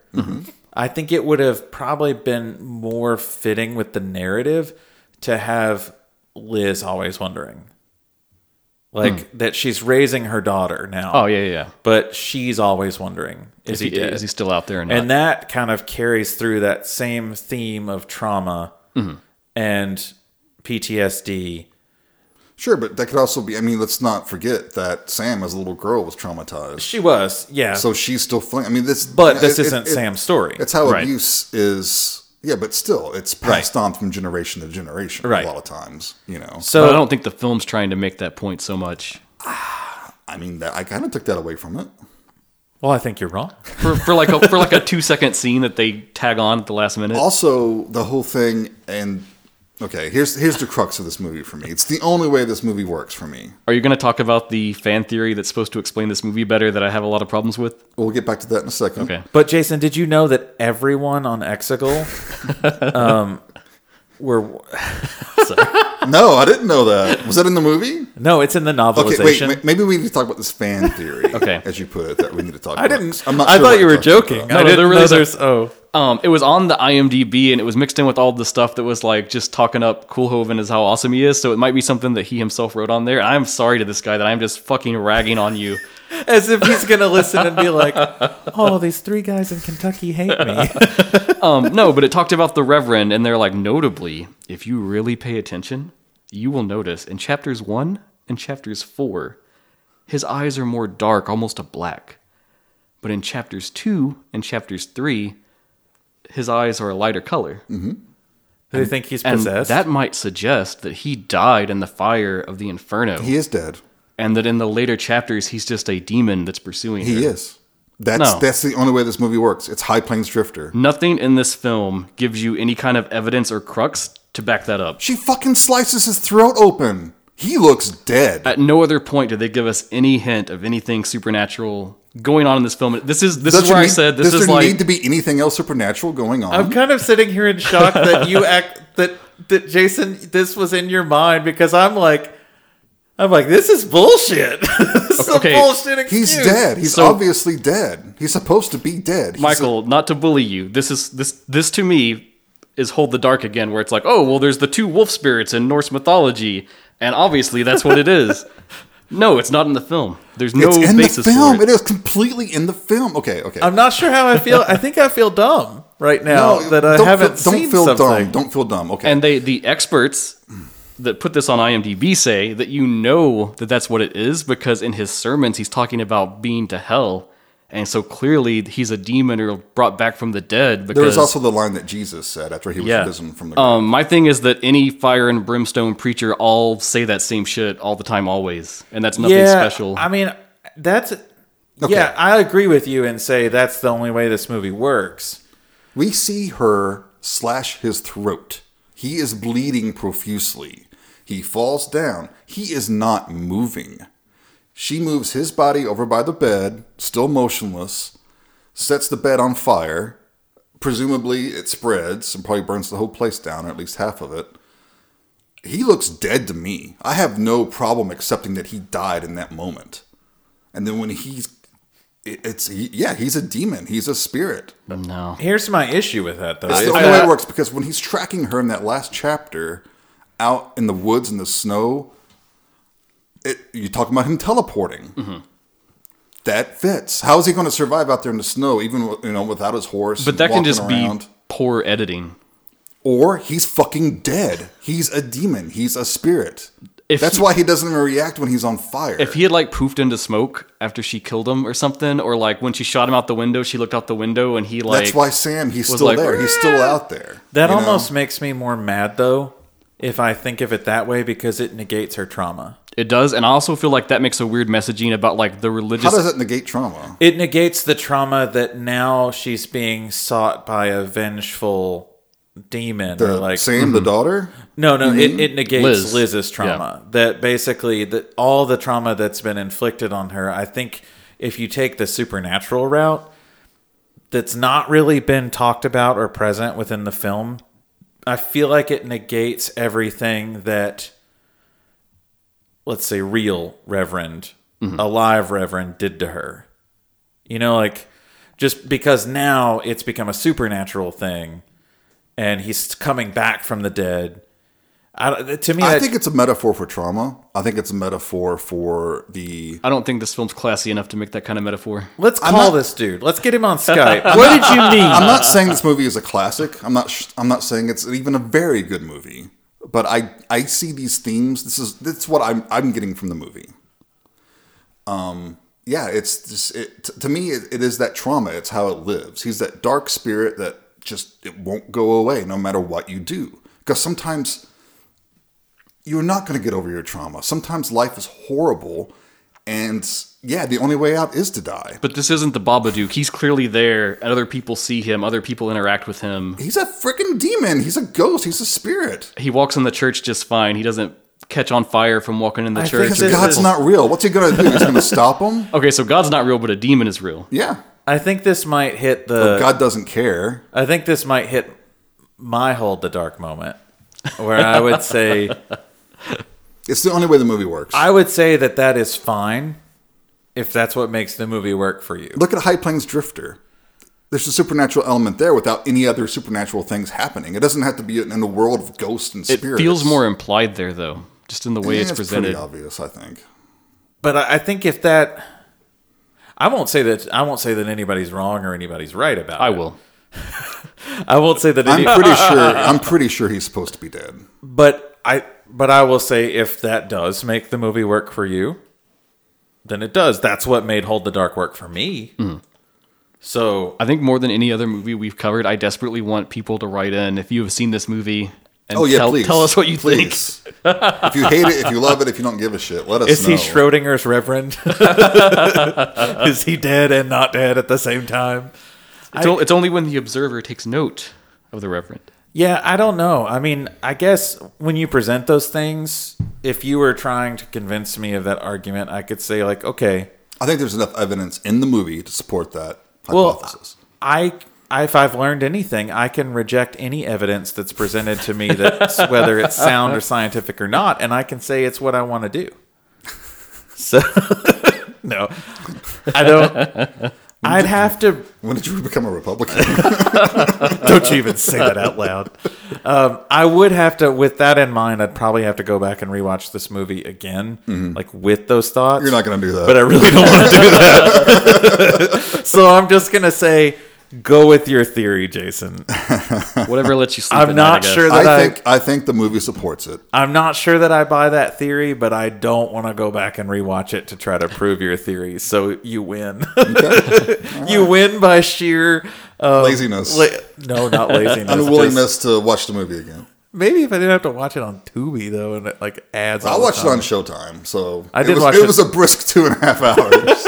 It was more like 3 hours for me. I think it was for me too. Now, I do have a legitimate question.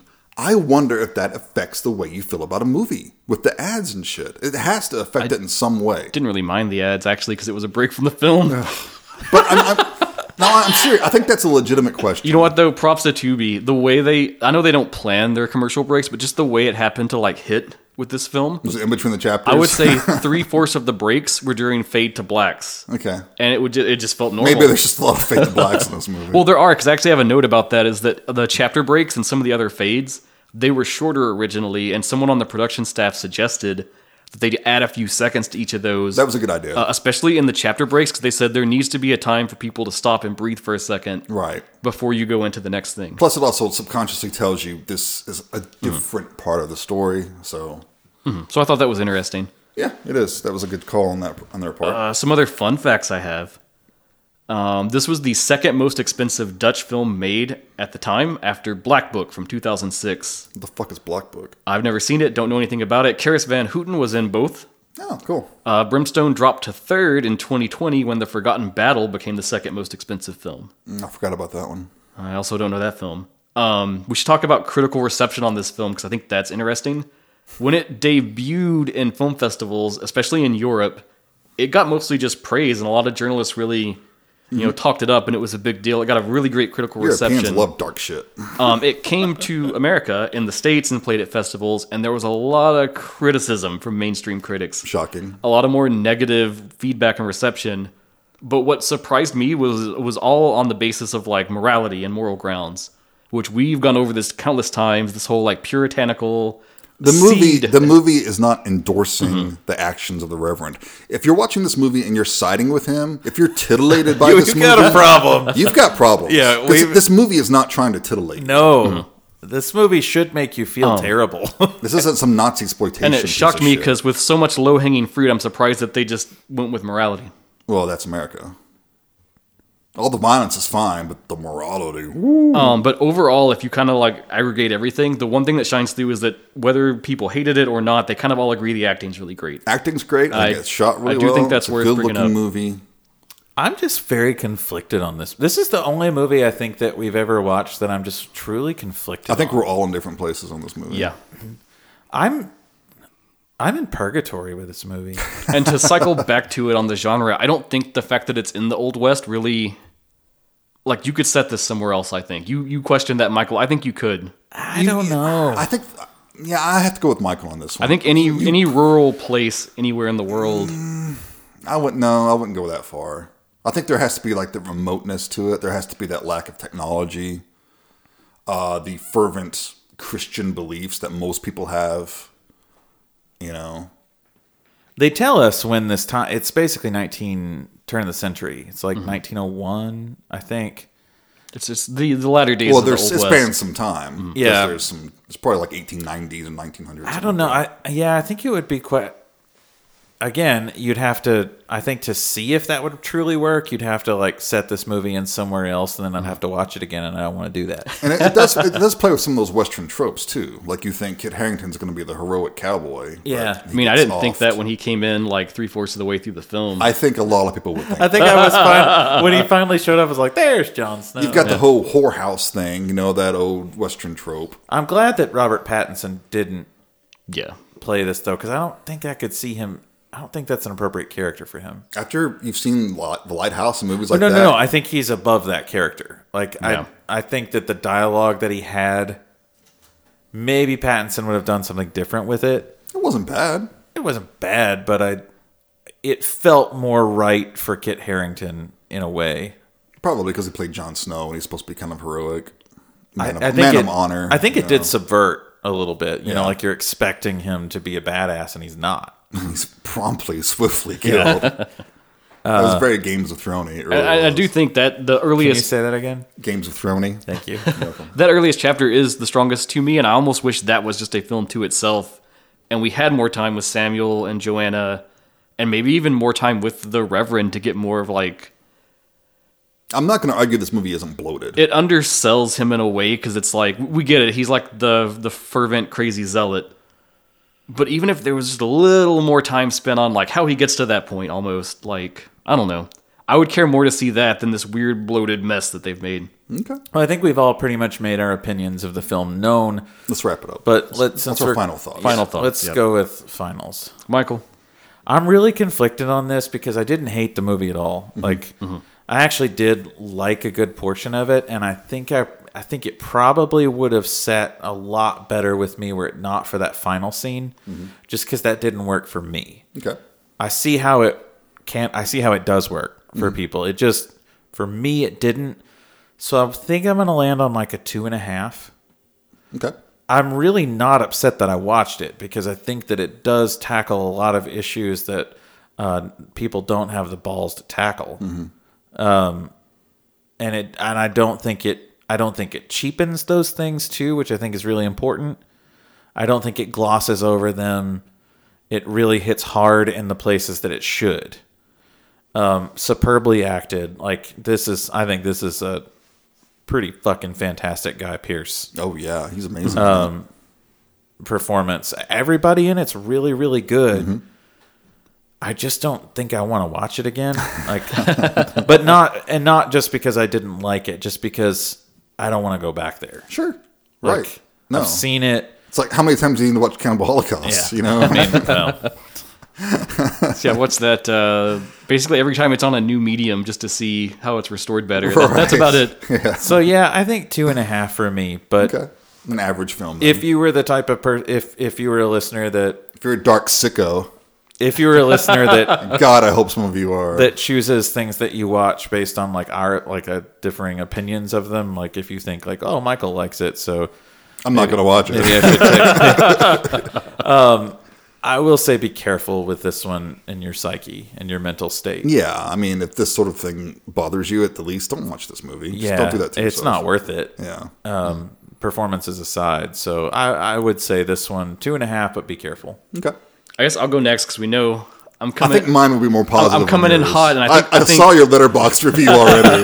That text message was so funny earlier.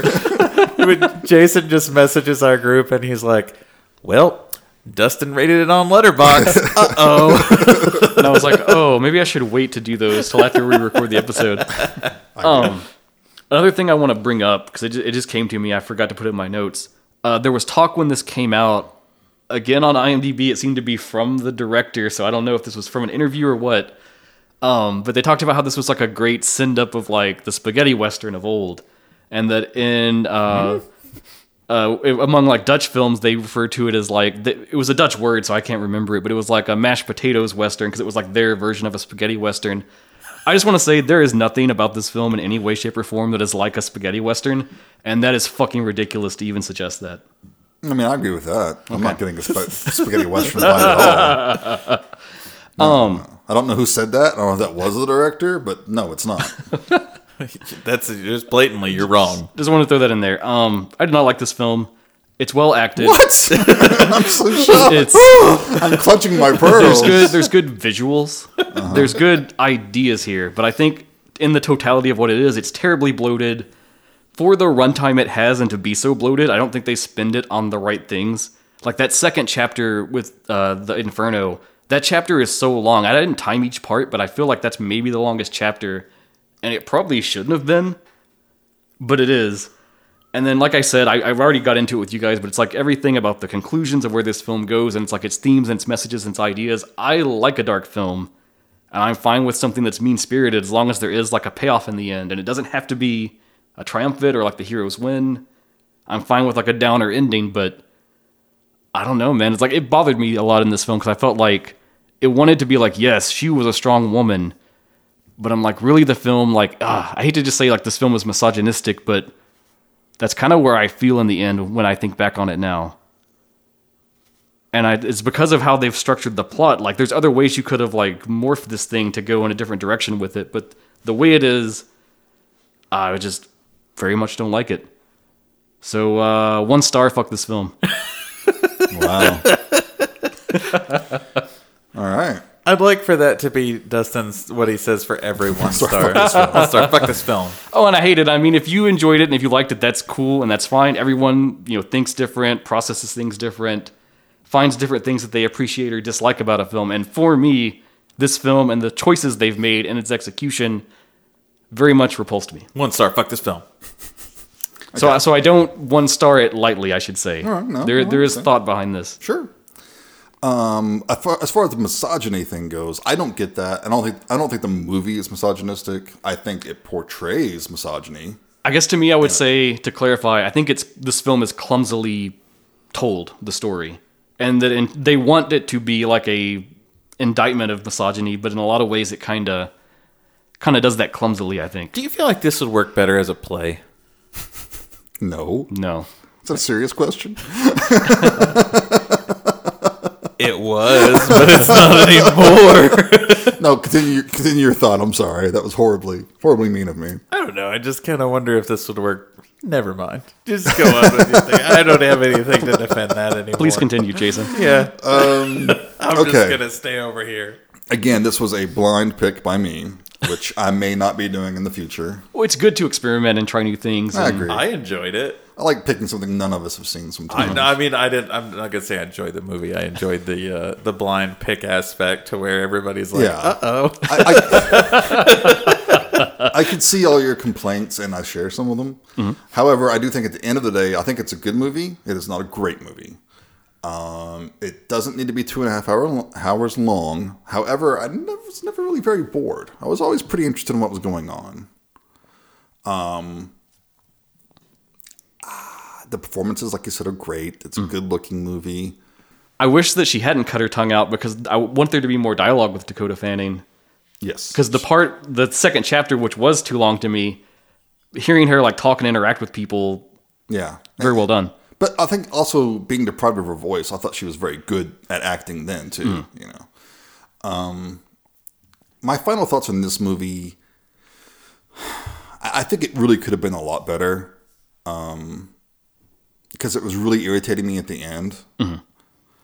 Because the way she does her arm thing, that was really fucking annoying. Because I think her arms would be useless if that really happened. Right? There's like a million ways you could shoot that. And I'm like, why are you trying to escape this house? Why don't you just like hold up in a corner with your rifle and shoot the fucker? But then once I'm like, oh, because he's dead, it won't do any good. Allegedly. That's my takeaway. I think the movie supports it. The evidence is there. I liked it a little bit better after I accepted that fact. I would give it... I'd give it 3.5 stars. Wow. Yeah. Ballsy. Okay, well, I'm sending this movie to purgatory from now. Like, we're done with it. So we have one more. We have one more. In our Western block, and then we will get to another listener episode. Now, something that I'm looking forward to, because I think we're going to have 3 very different Westerns here. And listen, I'm in a rock and a hard place because I shit on Silverado, I shit on Brimstone. Whatever I bring, you guys are just predisposed. No, because I don't bring my, So I've constructed a conundrum for the two of you. Oh, are you giving us a choice? Yes, where it's going to be hard for you to want to hate this film. Because it stars a favorite of the podcast, Franco Nero. I knew you were going to bring it, Franco Nero. And the obvious answer was to do Django because neither of you have seen it, but that's like, top level spaghetti Western film. So I didn't want to do that one because it's been so covered and so many other people that are probably more eloquent than us have talked about it. No, I'm sure. So I had to go that next layer lower, So what I have picked for our final film is from 1976, directed by Enzo G. Castellari, and it is Keoma. It was one of the waning Twilight era spaghetti westerns. It gets a little into like the acid western vibe, and I wanted to get to that at some point. So Okay. We'll see. I don't think I'm familiar with this one. Interesting. It's kind of a deeper cut. A lot of people that are really into spaghetti westerns talk it up a lot, but I mean, you've seen it. I've seen it. I love it. It's got some weird particulars to it that I wonder how they'll land for you guys. Okay, I guess we'll find out. There's a bit of a musical aspect to the film. It's not a musical, but there are. It's got the whole like title song theme vibe going on. Okay, well that sounds very spaghetti westerny. Mm-hmm. And how can we watch it? So it is on Tubi for sure. Okay. It's got a Blu-ray that was restored by Arrow, so I think it's on the Arrow player. So those are your avenues. It might be on other stuff too. Cool. It seems to be pretty spread out. Should be easy to track down. All right. Well, this has certainly been an interesting episode. Oh my god. Please write in if you've seen this film and let us know what you think. Yeah, we really want to know. Please join the discussion. And there are no wrong answers. So until next time, continue please tweeting, writing, sending messages, whatever that voodoo is that you do, please do it. Yes. Until next time, you've been listening to Genre Exposure. Bye, everyone. Take care.